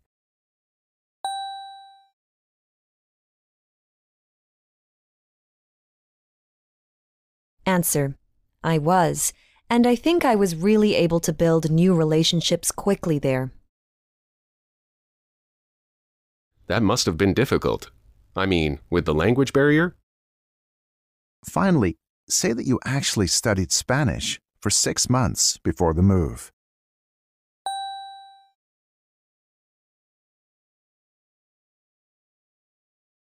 Answer: well, I actually studied Spanish for 6 months before the move.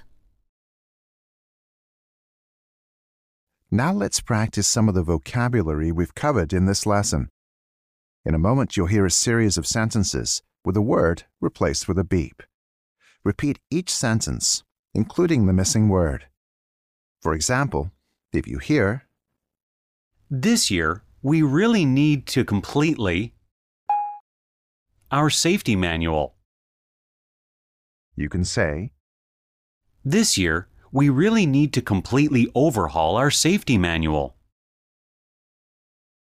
After each response, we'll provide the correct answer. Let's begin. We expect our proposals to be written to a very high.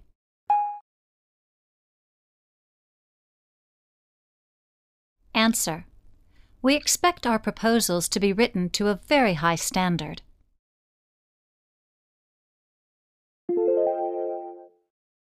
I spend a lot more time in meetings now that I have 6 direct.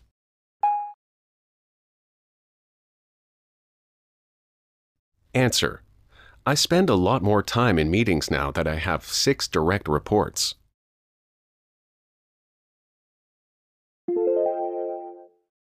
With a great home office, I'm really happy we've gone to work.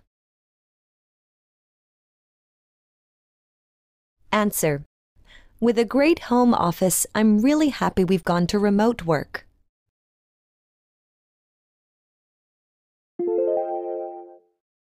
The IT consultant thinks our website is very old and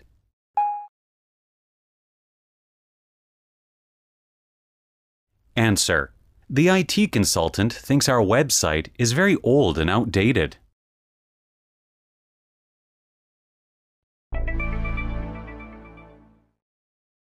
We've reached the end of this lesson, the first in our series on online interviews.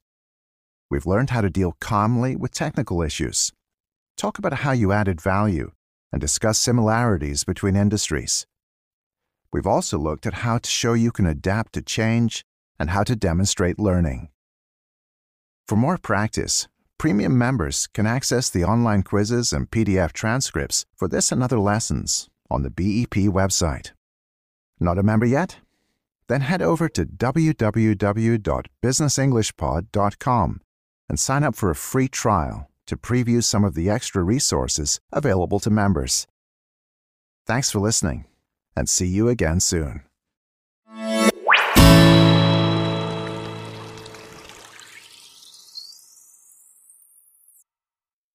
Sign up for the newsletter so you never miss an update.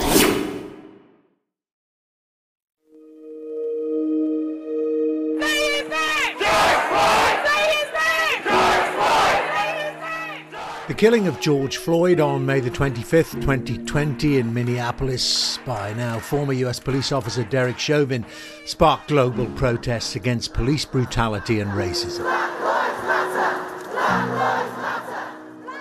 Some similarities in the public response have been drawn to that followed the murder of Stephen Lawrence, who was 18 when he was killed by a racist gang in southeast London in 1993. It began peacefully enough, around 1,000 people marching in the cause of racial harmony.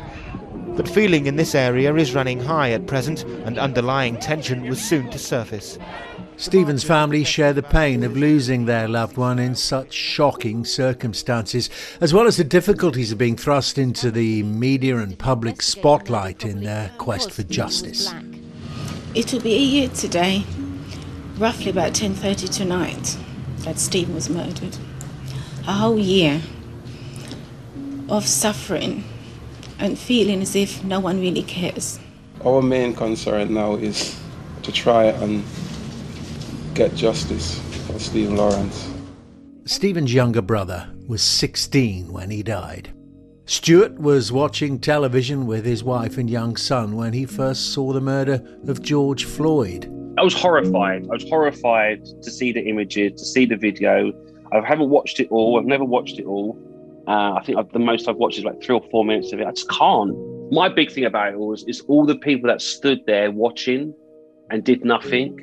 That's what first got me about it all. And then the reaction afterwards has been phenomenal. It's another point in the world and time where we can move the conversation forward again.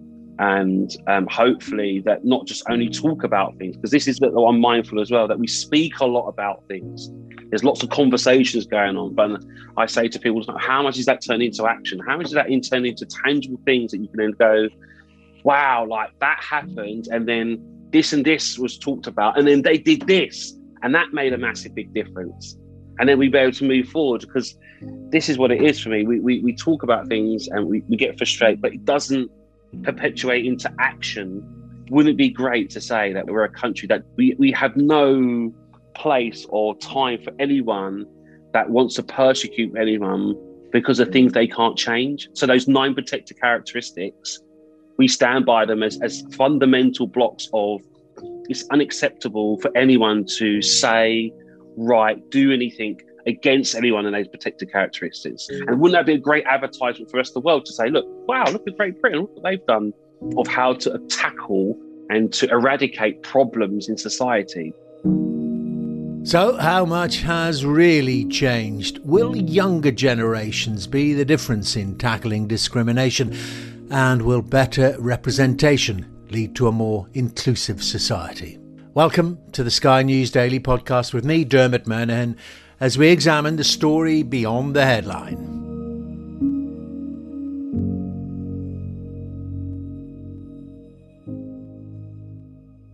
Just been watching the football and stuff. And I'm an Arsenal fan. So, buddy, we're in the same boat. Don't worry. Great. A rubbish season. So that's a relief. My name's Stuart Lawrence. I am the younger brother of Stephen Lawrence. I am a husband. I'm a dad. I'm an ex-school teacher, now author. I go around and I speak to young people about the impact of choices that you can make and the impact they have on each other. generally trying to make the world a better place than what I've seen it as I've been here to when I leave it. So that's who I am. You know, let's just start, as we should, with memories of Stephen. He was, 2 years older than you? Your big brother, and you describe him as a superhero. Yeah, just because, as I said, I shared the bedroom with him from the age of 5. And I think before going to sleep every night, you know, sharing and speaking to someone, it has a massive impact on your life. And yeah, I just remember wanting to be like him so much. You know, he had some really cool friends. He had the coolest clothes. He listened to the coolest music. He had his finger on the pulse of life, so to speak. And I just wanted to emulate him as much as I could. That's why I describe him as my superhero, because I just looked up to him and I just wanted to be like him so much. When he was taken from you, taken from us, he was on the cusp of adulthood, 18. Had he talked to you about any of those plans for the future? I think what really the whole main driving force was for Stephen was the architecture side of things. Yeah. And he was this was the emergence of hip hop and sort of the music from America. So he was really onto that as well. And I just remember him just super excited about where it was going next. And he went to go to concerts and stuff as well. There was a program called The Word on Channel 4, which he used to be able to sneak on and get on there sometimes and meet all the guys, all the rappers from America and stuff. So yeah, he was just living life. And yeah, as I said, architecture and studying and going to university was something he really wanted to do and become himself. So they're the conversations and things we spoke about at the time. Stuart recently published a book called Silence is Not an Option. You Can Impact the World for Change. So tell me about the decision to write the book. And, you know, it's 28 years. Is there a reason that it's taken that long, or just tell me? Yes and no. I suppose after being a school teacher and then understanding the importance of what books can do for young people and how you can use them to change and influence people, I suppose that's what wanted me to write a book. But then also just the stress of life and the rung of life, just didn't ever think I'd have the time. And then sort of lockdown happened and my busy diary got blown out of the water and I was sitting at home twiddling my thumbs. And I say to people all the time, like, as a school teacher for 17 years, 11-year-olds, when they used to come in at the year 7, so like bright-eyed September, you know, big bags, big blazers, big coats and stuff. I used to love it because it was the expressions on their faces, and you could just see that it was ticking away in their mind because they were the big I am in their primary schools. And all of a sudden, it's like someone pulls a rug from them, and all of a sudden they're looking at these kids going, "Oh my God, like they're so big!" And then all of a sudden, there's like 7 or 8 different teachers you've got to get to know and to know what they want and what they don't like, and it's just remarkable. I always say to them, like, it's a brilliant time to reinvent yourself. Whatever you now want to be, this is the next part now into adulthood where you can make choices about careers and the direction of your life you want to go in. So, yeah, as I say, it was just how can I help them get through this thing called education and school, secondary school, as painless as possible with as much help and guidance as possible. So that's why we wrote the book. So you're talking about, 10, 11 years old, and writing in an accessible way for that age group. Obviously, that teaching experience, you've just explained it, that was massively helpful. Super helpful because, and that's also, I think, what some adults get a bit mystified about. It's not a case of you have to talk down to them. You just need to be a bit more descriptive in the language you use and a bit more relatable so they can start to put the blocks in to join things up. And I always say to people as well, there was a book I read as a young child called What Adults Say, But What They Really Mean. And I read this book, age 10 myself, and thinking to myself, I've cracked it now. I know what they're up to. So the things like when they used to say to me, have you tidied up your room yet? They're saying to me, go and tidy your room. That's what they're saying really there. They know I haven't tidied it. So it just gave me this insight to the way that adults would speak to me. And then from that point, I just realised it's about how that meeting of people, and it doesn't matter who they are, young, old, it's how do you broach something and then find a common place and then from there build on it. Were you and Stephen big readers when you were kids? Yeah, definitely. It's one of those things, we never had the distraction of the computer games. You know, the TV, when I was growing, 3 channels. I remember Channel 4 starting And then a couple of years after that, I remember Channel 5 started. It was just like, oh my God, we've got 5 channels now. Like, wow. We've hit the big time. And it's just a form of entertainment. It's a form of escapism to do something. It's a lot harder now to get them to read. And that's something that, again, my own son who's 10, it's a challenge for me to get him to read more. As I go around to schools, that's one of my key things to tell kids as well, about the importance of reading and what it can do for you and how it can help you go forward in life as well. So. And as writing the book, Stuart, has it helped with that process? I know it's a process that never ends of dealing with the anger, the grief. Is this part of that process? I mean, not the main reason, but of course, nevertheless, a byproduct. Definitely. And it wasn't until 2018, really, I realised I was on some sort of hamster wheel from 16. So I went to school the next day after Stephen died. I was really sort of like, yeah, I know, I was on this mission because education and learning, it just never came easy for me. My mum mentioned it recently, how, she never had to worry about Stephen and him doing his work and obtaining and getting on, where she did have to worry about me. And that's because I didn't find out I was dyslexic until I was 21, 22. So I had to work at it a bit harder. And then I just really developed like a steely attitude of learning is cool. And it's got something that you could do every day. And you just got to keep pushing forward on that. Later on, we discussed how far he thinks we've come since his brother's death. I want to compare and contrast, or maybe just compare, then and now. Silence is not an option. We've got that word silence. And of course, that's one of the key words in the Black Lives Matter movement. Silence is violence. Is that a deliberate resonance with right now? And is it telling us, Stuart, that, a lot hasn't really changed since 1993? A little bit. For me, it was about empowerment. In my acknowledgements, I put a note in there about Greta Thunberg, because for me, it's one person's steely determination, one person's small voice that's developed into a much louder voice, because she consistently said the same thing. Like, there's something wrong. The environment needs to be fixed. We need to do something about it, guys. I can't do nothing by myself. I need the adults to involve. And she just kept on saying that. And then she just galvanized support. Sometimes there's other people who aren't able to speak up. Should we not speak for them? We should speak for them like that. That's, again, what it's about, isn't it? If you can see someone that's in help in need, there's something innate about us as human beings to try and want to help. But as you're saying there, it takes also constant vigilance, constant actions on it, because the job is never done.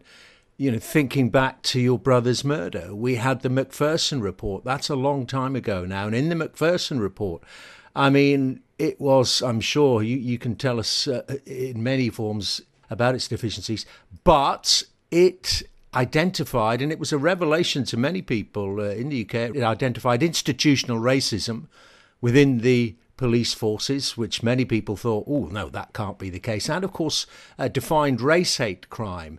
And as I'm saying, we're talking a couple of decades and more ago, yet these are still major, major issues, which, as you've just been telling us, we need to keep working on. We need to keep pushing. Definitely. There has been some progress made. And this is what I say to people today. I don't want to be one of these people who say, oh, no, it's all bad. Nothing's changed. Some things have changed. Some things have progressed forward. But we're at this point now where we're looking, and some people are saying it feels like we've gone backwards slightly. So, I'm doing some work with the Met Police myself around cultural understanding and community cohesion.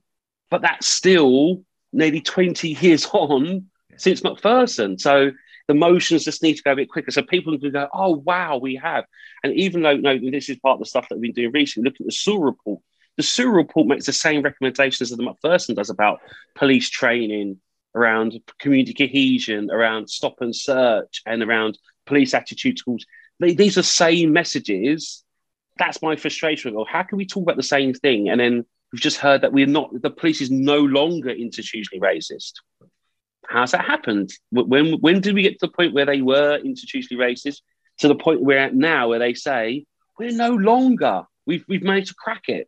Those are the things that make the everyday public person look at it and go, well, I don't think you have.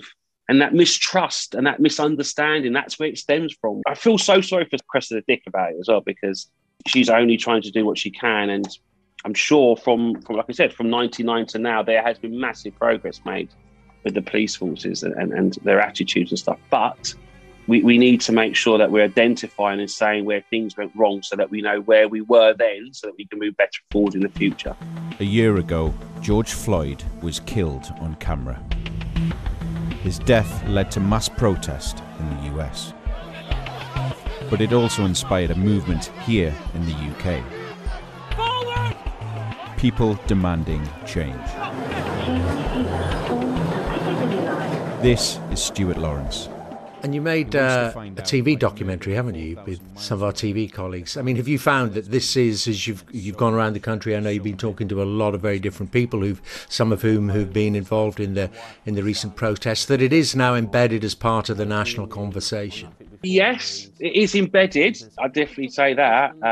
I feel like sometimes the focus of it does slightly veer off at certain times, and I'm fearful that, especially now that we've got the vaccine and things are starting to get back to some sort of normality, that people's attention and focus will slip and go back to everything's okay, the world's great, I'm going on holiday, there is no problems, and that sort of blinkered approach, which I think a lot of us had our blinkers removed since lockdown, where we've had to stop and look and listen and pay attention and realise that, things are not all as great and rosy as we think they may be for everyone. What do you think about some of the symbols that say, and I'm talking about taking the knee here, that say it's not okay? Some people saying, well, look, that's just turned into virtue signalling now. It doesn't mean anything. Or is it important? What do you think? And I think it's a personal choice. One of the young people asked me recently about Wilfred Zaha not taking the knee, what my impression and what my thoughts around that was. And I was saying, do you know what? I like that people are allowed to express their own opinions. And for me, yes, it's a great symbol, but is it really making the changes and really pushing the agenda forward? Because football players are still being racially abused on social media. I love the symbolism behind it all. I love that it creates talking points and it brings attention to things. But whether that will be the one thing that eradicates it or pushes it forward, I'm not too sure that will be it. But again, it's a start. It helps the conversation. It helps the movement forward. Coming up, I want to bring you someone who's trying to drive change from within. My name is Ramal Davis. I'm a youth outreach worker from Nottinghamshire Police. My dad was actually born in Jamaica, and when they came over here, some of them came over during the Wimrush generation. When my dad got to 16 years old, there wasn't very many opportunities for black people at that age back then, so he ended up joining the army. We were based in Germany, so I was actually born in a military hospital. I came over here when I was around 4 years old. I think for me, it was really, really nice growing up in a household with mum and dad both at home, who were fantastic role models for me. They went out to work every day, so that really instilled that kind of work ethic in me. I remember one Christmas when everyone had a PlayStation well before I did, and then I got a PlayStation. I actually broke down in tears because everything we got, it was like gold, because they really made us see that you have to work hard for something and you have to behave, and that is really affecting me till today, because it's given me that same structure, that kind of belief that you need to work hard to achieve things in life, and nothing easy comes for free. Romel's childhood memories were not all positive. I remember when I first started primary school, some of it wasn't necessarily the obvious things around the skin colour.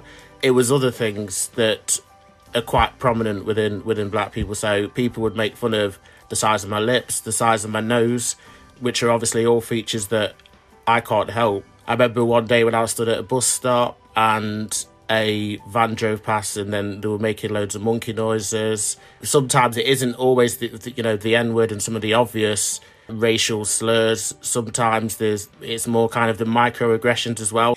For example, I could come across a random person maybe, and one of the first things they say to me is that, oh, I like rice and peas, or I've been to Jamaica, or something like that. And it's that kind of thing which makes quite a lot of us feel uncomfortable. Some of the racism Romel experienced growing up left him feeling very angry, and he admits he did, on occasion, lash out. It does get to you, but there are other ways of kind of resolving it without resulting in violence, and especially doing a job like I do now, I can really make a difference. The 34-year-old told us about one of his first interactions with police officers. I was a teenager on a council estate. It was late at night. I was on a bike going up a road and I saw someone a bit further behind me. They weren't in uniform, but they were also on a bike. Didn't really think anything of it. And then all of a sudden, they kind of grabbed me and then pulled me off the bike. And they was like, "What are you doing?" And I was just like, "I'm going to my friend's house." I think at this time, this is when phones were absolutely huge because they were, the bricks. And obviously my pockets looked quite bulging. So, then they started saying, "What have you got in your pockets?" Just talk to me with complete disrespect. The fact that they laid hands on me as well for no reason, apart from to kind of stop me from, because I was obviously pedaling on my bike. So they, just literally grabbed my arm and stopped me from moving. And then, didn't really give me any reason for anything. And then they just went off. Nothing, no apology or anything. And for me, I did shout, "You racist." And I just thought it was the police. And that's what a lot of, unfortunately, black community and other ethnic minority groups feel, that it's just the police. So sometimes we don't actually react very angrily when these things happen because we've kind of grew up generationally used to being treated unfairly by the police. Even when I passed my test and got a car, same thing. If I was in the car with 3 or 4 black males, straight away it's a gang, and being pulled over for no reason was common again. Some of those experiences are really negative. And again, until I kind of grew up and got a bit more understanding around things, and certainly seeing what goes on within the police now, it's only a really, really small minority of people who do this. And we know that racial profiling, unconscious bias, prejudice, a lot of these things do exist still. But I feel that training is a lot better. So to have that cultural awareness and things, because even I know there's been examples where, for example, sometimes black people speak quite a lot with their hands. I'm doing it now, but you can't really see my hands on this recording. And that can be seen as aggressive. And sometimes the way we speak, certain cultures, they kind of speak quite loudly. And that, again, it can sometimes be seen as aggression when it's not. That's just how we speak. Things have definitely improved. We've done a lot of work recently around Stephen Lawrence Day and obviously that terrible tragedy as well. And we've definitely moved forward. But, with the anniversary of George Floyd, so there is still a long, long way to go. Ramel joined the police in his mid-20s after having his first child. For me, having a child completely changed the way I thought about life. But now there is someone here in this world that's completely dependent on me. And I don't want them going off down the wrong path. I don't want them experiencing racism. I don't want them, unfortunately get involved in youth violence and knife crime, which is a huge problem nationally and certainly in some of the black communities as well. It's really bad. Ramel wanted to make a difference, to bring about positive change. He first worked in the control room before becoming a youth outreach worker, engaging with 10 to 18-year-olds. Fast forward now, we're over 2 years in, and it's a permanent position, and we're having massive success in this area as well as across the force. He thinks the killing of George Floyd and the Black Lives Matter protests that followed reignited a conversation which forced society to take a look at itself, including within police forces. You could understand people like myself who've had those really negative experiences, and then you see the shocking death of this man. You could understand why people still feel the way they do about the police. We know there's still a lot to do. There's a lot that needs addressing.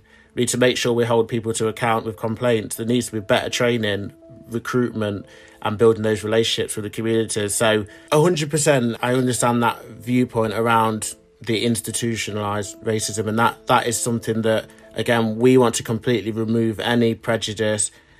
We do a programme called the Mini Police, which is something that we do in primary schools. So right at the grassroots level, we're engaging with young people. So they're already growing up knowing their local police officer and having a relationship with them and having positive interactions. And again, when we're talking about some of the issues around stop search and how we can address that. So working very closely with the community, I think, is showing our commitment to really making a change. This summer, we're doing a programme called Widening Access. So that is actually a targeted programme that we're running where we're bringing in people from ethnically diverse backgrounds into the organisation where they can find out a lot more about what we do. We can tell them about all the fantastic careers. We can educate them on the recruitment process so they have a really good chance of passing the assessments, what it takes to join the police as officer or as staff. If we look at the Operation Uplift, which is due to the officers that Boris had pledged a few years ago, and the way that because of that extra funding, because of that extra support, our figures in terms of our representation jumped massively. I don't have the exact figure, but I'm sure it was 7 to 8%, which in terms of the makeup of Nottinghamshire makes us representative now. Ramel thinks improving representation in the police is a key part to building trust and confidence.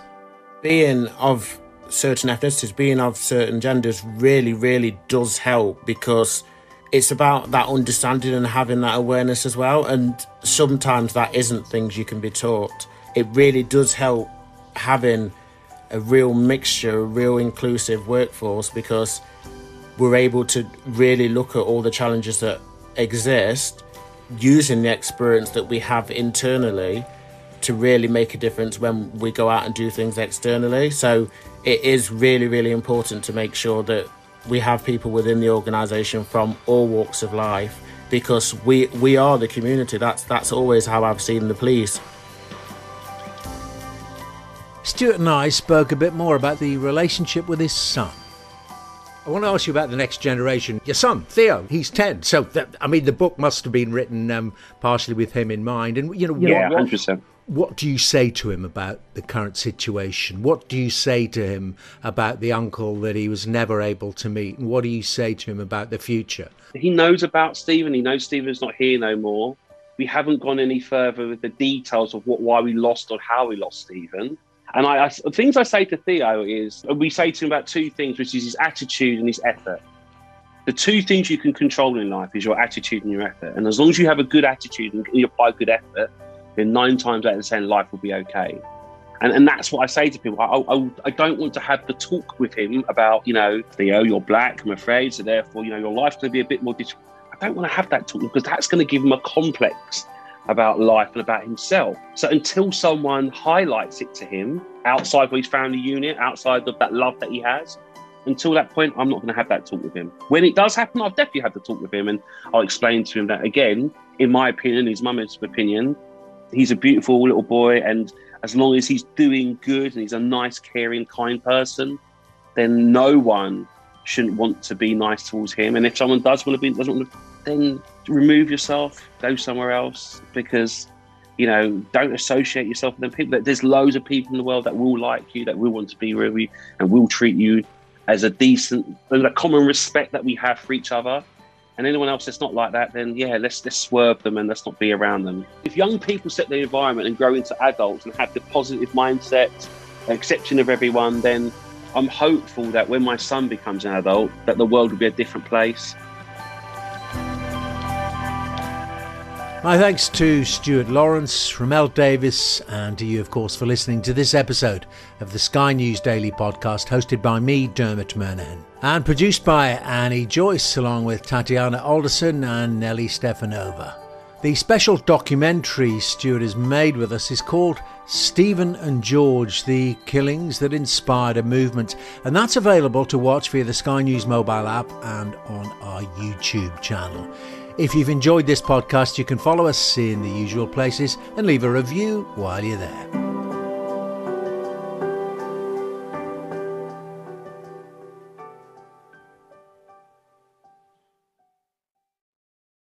The climate crisis can be an overwhelming and emotional conversation. We will not let you get away with this. But it isn't just about cutting carbon emissions or reporting on disasters. On Sky News Climatecast, we'll examine the big issues in depth with scientists, policymakers and activists. Every week, we'll highlight how small changes can make a big difference as we look for solutions to climate change problems. Sky News Climatecast. Listen, follow, subscribe.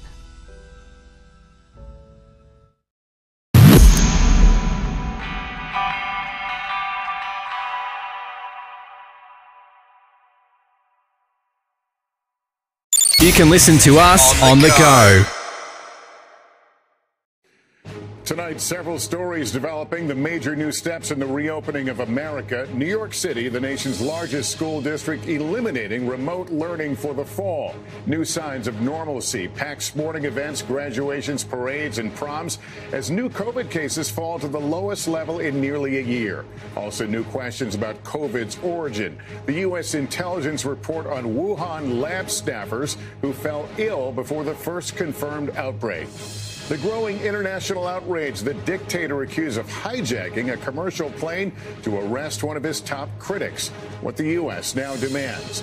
An urgent manhunt after a 6-year-old was killed in a road rage shooting. The new reward tonight.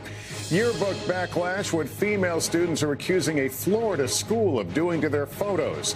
The extreme weather striking an ultra marathon. 21 people killed. The search for survivors. Our NBC News investigation nearly 1 year after the death of George Floyd. The controversial police restraints being used across the country with sometimes deadly results. Allergy sufferers, why this season is so bad and what to do about it. This is NBC Nightly News with Lester Holt. Good evening, everyone. For weeks, we've been holding our breaths, hoping it wasn't fool's gold. But tonight, the recovery seems genuine. Optimism spreading across the country as the pandemic recedes and the country reopens. While the pace of vaccinations has slowed, nearly half the population has now received at least one dose, and new cases are dropping fast. Make no mistake, we are not rid of COVID, not by a long shot, but with the unofficial start to the summer season just a week away, many Americans are determined to make up for lost ground. We can also report tonight the CDC is investigating a small number of teenagers and young adults who have developed a rare inflammation of the heart after receiving their second dose. Is there a connection? Here's NBC's Tom Costello. A week till Memorial Day, but America is already on the pandemic rebound. Festivals, parades, sporting events, graduations, and proms. We're due for it. Last year we lost the summer because of COVID, so this year it's going to be a big summer. Tonight, the closely watched CDC numbers all point in the right direction. New COVID cases at their lowest level since last June. Hospitalizations and deaths down dramatically. With nearly 50% of Americans having received at least one vaccine dose, nearly 40% fully vaccinated. I just feel more like myself, like back to normal, kind of. It's not just about you. It's about your obligation. Today, President Biden and Dr. Fauci appeared with several YouTube stars encouraging young people to get vaccinated. The science behind both the safety and the efficacy of the vaccine is truly extraordinary. Now New Jersey says it's keeping its mask mandate in place for all schools and summer camps, while both LA and New York City schools say all kids will be back in the classroom this fall. I think a lot of school districts are probably going to start the school year in masks, and that's going to be largely out of a sense of uncertainty. Meanwhile, the CDC is investigating a few dozen cases of young teens who developed myocarditis, an inflammation of the heart muscle after receiving their second dose. Though the symptoms were mild and it's not clear the vaccine caused the condition. This is unfortunately a condition that you can see in children and in adults. And so far they're saying no, there aren't more cases than we would expect. And Tom, we understand there's a real split going on between states that have vaccinated the most people and states that haven't. Yeah, 9 states have vaccinated at least 70% of their adults, mostly in the Northeast. States with the lowest vaccination rates are by and large in the Southeast. Lester. All right, Tom Costello tonight. Thank you. New developments on the possible origins of COVID. U.S. intelligence saying researchers at a lab in Wuhan, China, got sick enough to need hospital care just before the outbreak, sparking fresh debate on whether the pandemic can be traced to that lab. With more on that, here's Keir Simmons. Tonight, NBC News confirms a U.S. intelligence report says 3 researchers at a Wuhan lab fell ill and even went to the hospital right before the coronavirus pandemic began. There's been growing speculation the virus escaped from the Wuhan Institute of Virology, but an earlier joint study by the WHO and China controversially dismissed claims the virus may have leaked from that lab. But back in March, a member of that team told us some lab researchers were ill. Did some researchers get sick with flu-like symptoms in the fall of 2019? There were occasional illness because that's normal. there was nothing that stood out. Do you remember how many researchers? Maybe one or two. It's certainly not a big thing. In February, a Western intelligence official told NBC News the US has substantial intelligence that has not been made public about the actions the Chinese government took related to the Wuhan lab. And recently, Dr. Fauci became the latest high-profile scientist to question China's theory that the virus came from an animal. I'm not convinced about that. I think that we should continue to investigate what went on in China. But some WHO scientists insist China can be trusted. Can you trust the Chinese data? It's the science that's taken lead here, and the data don't lie. But just this month, another group of international scientists wrote this letter saying we need a transparent, objective, data-driven investigation into how COVID began. Lester? All right, Keir Simmons, thank you. We want to turn now to that stunning act in the skies over Europe. Authorities in Belarus forcing down a passenger plane to arrest a well-known activist. Secretary of State Blinken condemning that move. With more, here's Sarah Harman. Tonight, it's being called a state-sponsored hijacking. This commercial Ryanair flight from Greece to Lithuania forced to land while flying over Belarus. Belarusian authorities at first claimed there was a bomb threat. Sniffer dogs on the tarmac. We just change the direction of flight and we go down and then to the left. But there wasn't a bomb.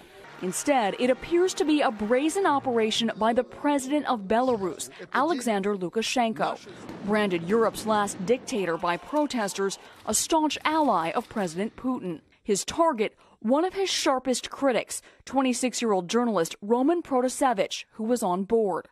During the emergency landing, eyewitnesses say he panicked. Trying to split the things, like computer, give it to a girlfriend. The plane eventually continued to Lithuania without the journalist or his girlfriend on board. Now, opposition leaders are fearful. I'm sure that he's being tortured because he knows a lot of information.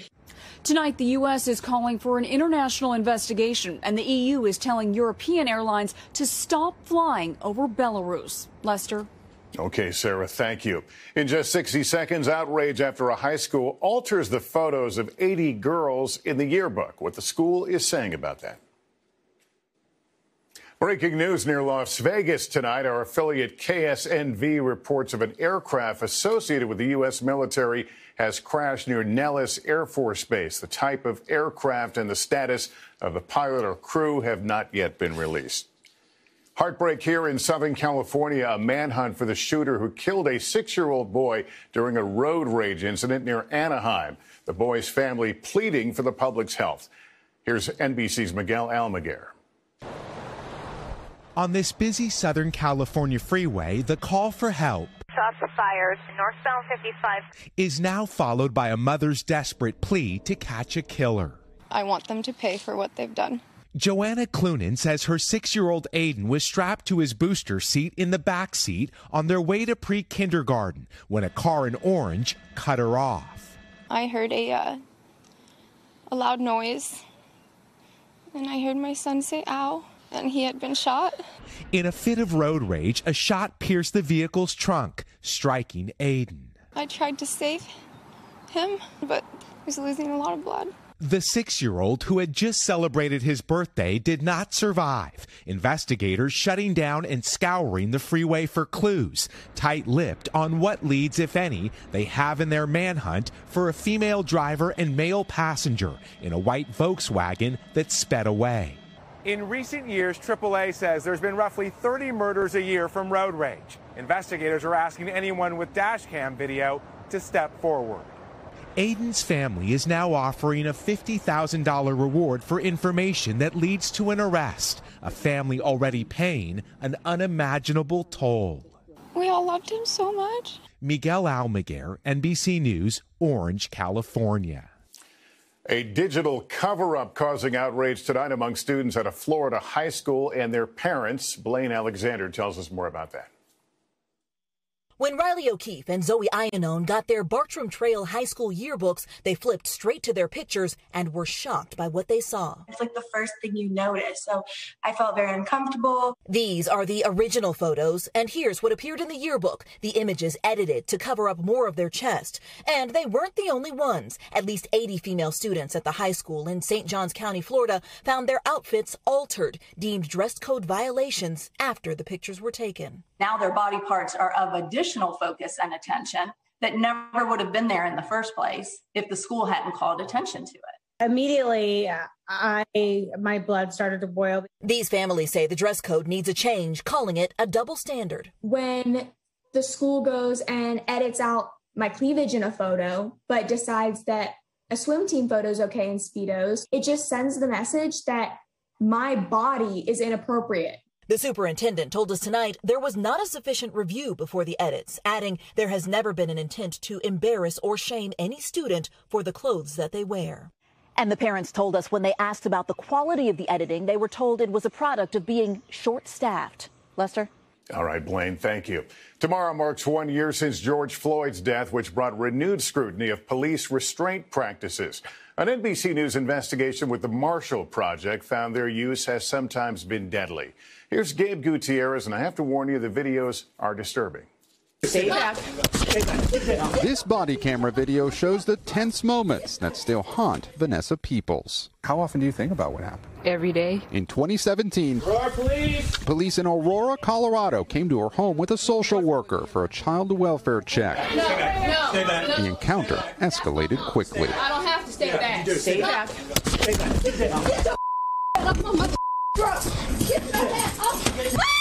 The next thing I knew, they threw me down on the ground, and they had my arm behind my back. And I kept telling him, I said, there's something wrong. My arm doesn't feel right. It hurts. And he had his knee in my back. And it was like, at that moment, I felt like I was going to lose my life. The device officers use to restrain her is known as a hobble and involves tying a person's hands and feet behind their back while on their stomach. An analysis of data NBC News obtained found she's one of roughly 350 people who've been hobbled by the Aurora Police Department in the last 5 years. Police say it is used on the most aggressive people. I wasn't treated like a human being. When fastening the feet and hands together, the method is called a hog tie. Around the country since 2010, NBC News has identified at least 23 people who have died following a hog tie or hobble. Imagine your closest sibling looking at them die. Kimberly Smith says her brother Marcus was in crisis and seeking help from the police. Tell me where you want to go first. This video from 2018 shows the last moments of his life. We'll help you, but you got to chill out. He's unarmed as he approaches police outside a music festival in Greensboro, North Carolina. Police cuff and hog tie him so tightly his knees are off the ground. He stops breathing and later dies. The next morning, in a press release, police said Smith had collapsed in custody and that officers rendered aid. The autopsy declared the death a homicide. No police were charged. In a response to a suit by Smith's family, the city says the restraint was appropriate in light of the safety risk he posed to himself and others. I had no idea what a hog tie was. I had no clue. That's how you treat an animal. As for Vanessa Peoples, who was restrained and survived, the city settled her case for $100,000. I know that she was injured, which is what we want to completely avoid in cases when we use the hobble or any restraint system. Chief Vanessa Wilson makes a clear distinction between a hobble, shown here, and a hog tie. But Aurora police did not have a policy banning the hog tie until 2019. Hog tie is absolutely not safe. Is the hobble method safe? It is safe, but I want to do better. Her department is now trying out a different kind of restraint, using what's known as a wrap device, demonstrated here. Most importantly, the person is upright. It's a better way of dealing with individuals that are in crisis and that are agitated. But for Vanessa Peoples, the updated training comes too late. I have to walk around every day knowing that it happened and there's really nothing that I could do but just live with it. Gabe Gutierrez, NBC News, Aurora, Colorado. There are calls for greater safety precautions in China tonight after 21 people died in an ultra-marathon race. Many were dressed in T-shirts and shorts when they were hit by brutal winds, freezing rain, and hail during the 62-mile race. Up next for us here tonight, why seasonal allergies are back with a vengeance. It's not your imagination. Allergy season really is getting worse. Kristen Dahlgren with why and what you can do about it. While many are welcoming a return to the outdoors, for others, it also marks the return of seasonal allergies. My eyes have been really watery, stuffy, runny nose, headaches, pressure here and here. It's been feeling different this year for some reason. Allergists are noticing it too, appointments filling up fast. I think my first available is September or October. Dr. Rita Kotru blames a combination of factors.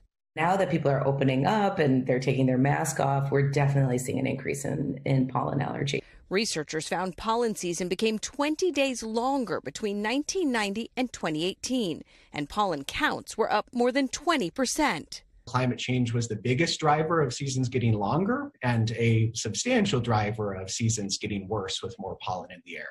Increasing temperatures mean plants starting their growing season earlier and making more pollen. Doctors recommend keeping windows closed at night, rinsing your face and hair, and changing clothes after being outside. And if your doctor recommends it, take medications before symptoms start.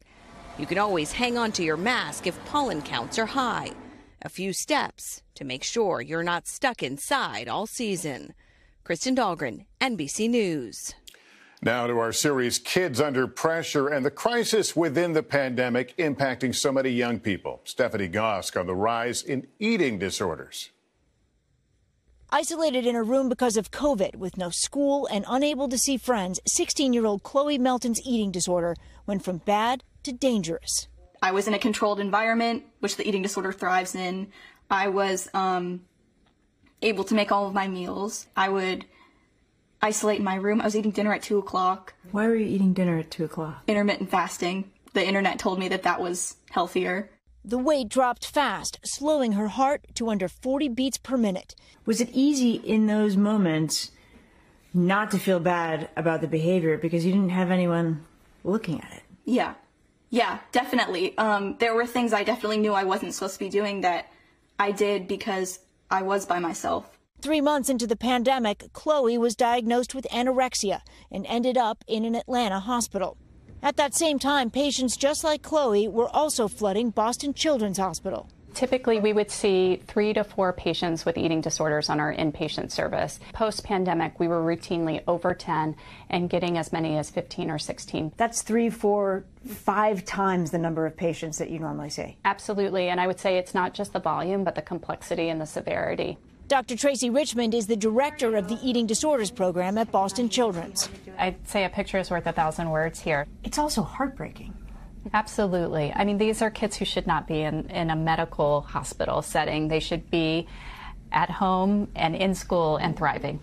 Dr. Richmond reached out to 8 other hospitals in the country and found a similar surge in severe eating disorder cases, patient numbers doubling. We're seeing kids from all sorts of racial and ethnic backgrounds, all sorts of socioeconomic backgrounds. We are coming out of this pandemic. People are taking off masks. Kids are back in school. Is this going to get better for you? You know, I really worry about this next wave, to be honest. I've had some patients who've told me they're really hesitant to go back. We're going to see some ramifications for a long time in our adolescents' mental health. Chloe says she struggles every day, but she hopes her recovery might help someone else. It's scary. It never gets less scary until you keep doing it. And it's so worth it. Stephanie, you have to wonder, does this spike tell a larger story about children's mental health right now? Yes, Lester, experts say it really does. The doctor I spoke with at Boston Children's actually describes the mental health illnesses triggered by isolation and school closures as a second pandemic. Lester? All important information for parents. Stephanie, thank you. That's Nightly News. Thanks for watching. Please take care of yourself and each other. Good night, everyone. Hey, NBC News viewers, thanks for checking out our YouTube channel. Subscribe by clicking on that button down here and click on any of the videos over here to watch the latest interviews, show highlights, and digital exclusives. Thanks for watching. Keep listening to our weekly episodes to find out more.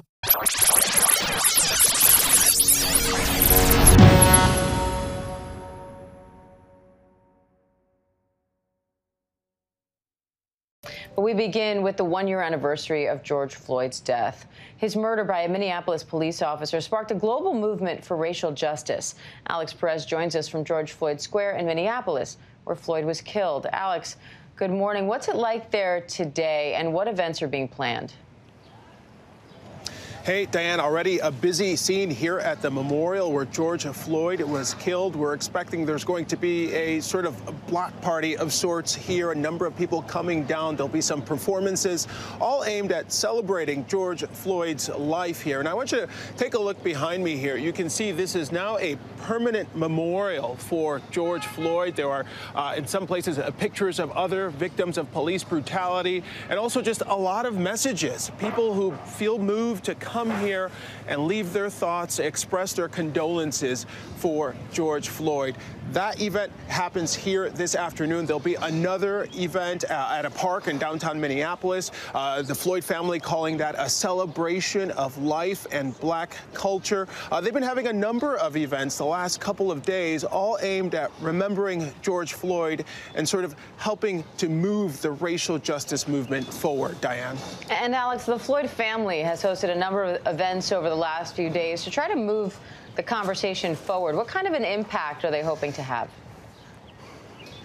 Well, Diane, you know, I've talked to the Floyd family members, several of them, and they say they want this to be not only about remembering George Floyd, but also creating some sort of lasting impact, about changing laws, about changing the ways police officers are trained. The one thing they say, they don't want George Floyd's death to be in vain, and so that's what they say they've been working on the last year. That's why they said they created the Floyd Foundation, and they say the work is really just beginning. They're 1 year into what could be several years of work to really have and see some of that lasting change, Diane. And Alex, Derek Chauvin was convicted of Floyd's murder. He's set to be sentenced next month. The other officers involved were originally supposed to stand trial in August, but now that's been moved to next year. So what's the latest on all of that and the civil rights case being looked at by the Justice Department?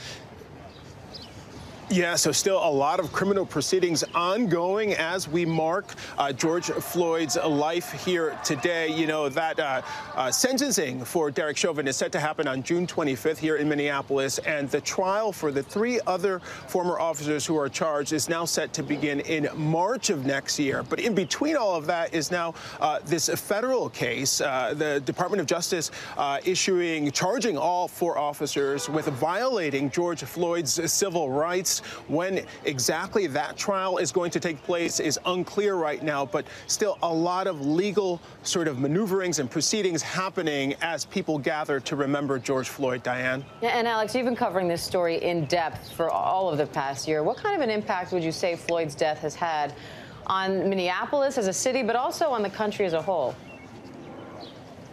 Well, Diane, I can tell you that Minneapolis is a different place than it was 1 year ago, and I think many parts of the country are a different place than they were a year ago. You know, I was staring at that area behind me here. That's where he took his last breaths. And I remember being there with his brother, Terrence, last year after all of this happened, and he was in tears. And the one thing he told me that he wanted to make sure was that his brother would not become another statistic, that he would not just be another person killed in police brutality. He wanted to see real change, and I think he's seen some of that. He said even that day he looked out at the crowd, and I remember him pointing out how he saw black people and white people and other minorities all coming together for one cause. And in that moment, he said he hoped that would continue forward, because he felt that would be the only way that we can create some sort of lasting change in America. And I think they've seen some of that. The family has seen some of that the last year, but they make it clear that they want this journey of change to continue. This is the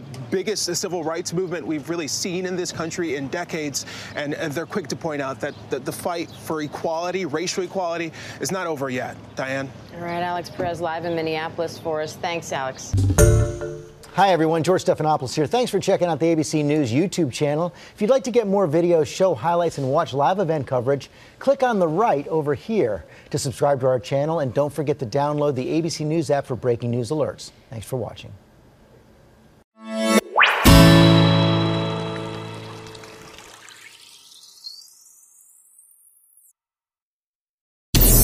Thanks for listening.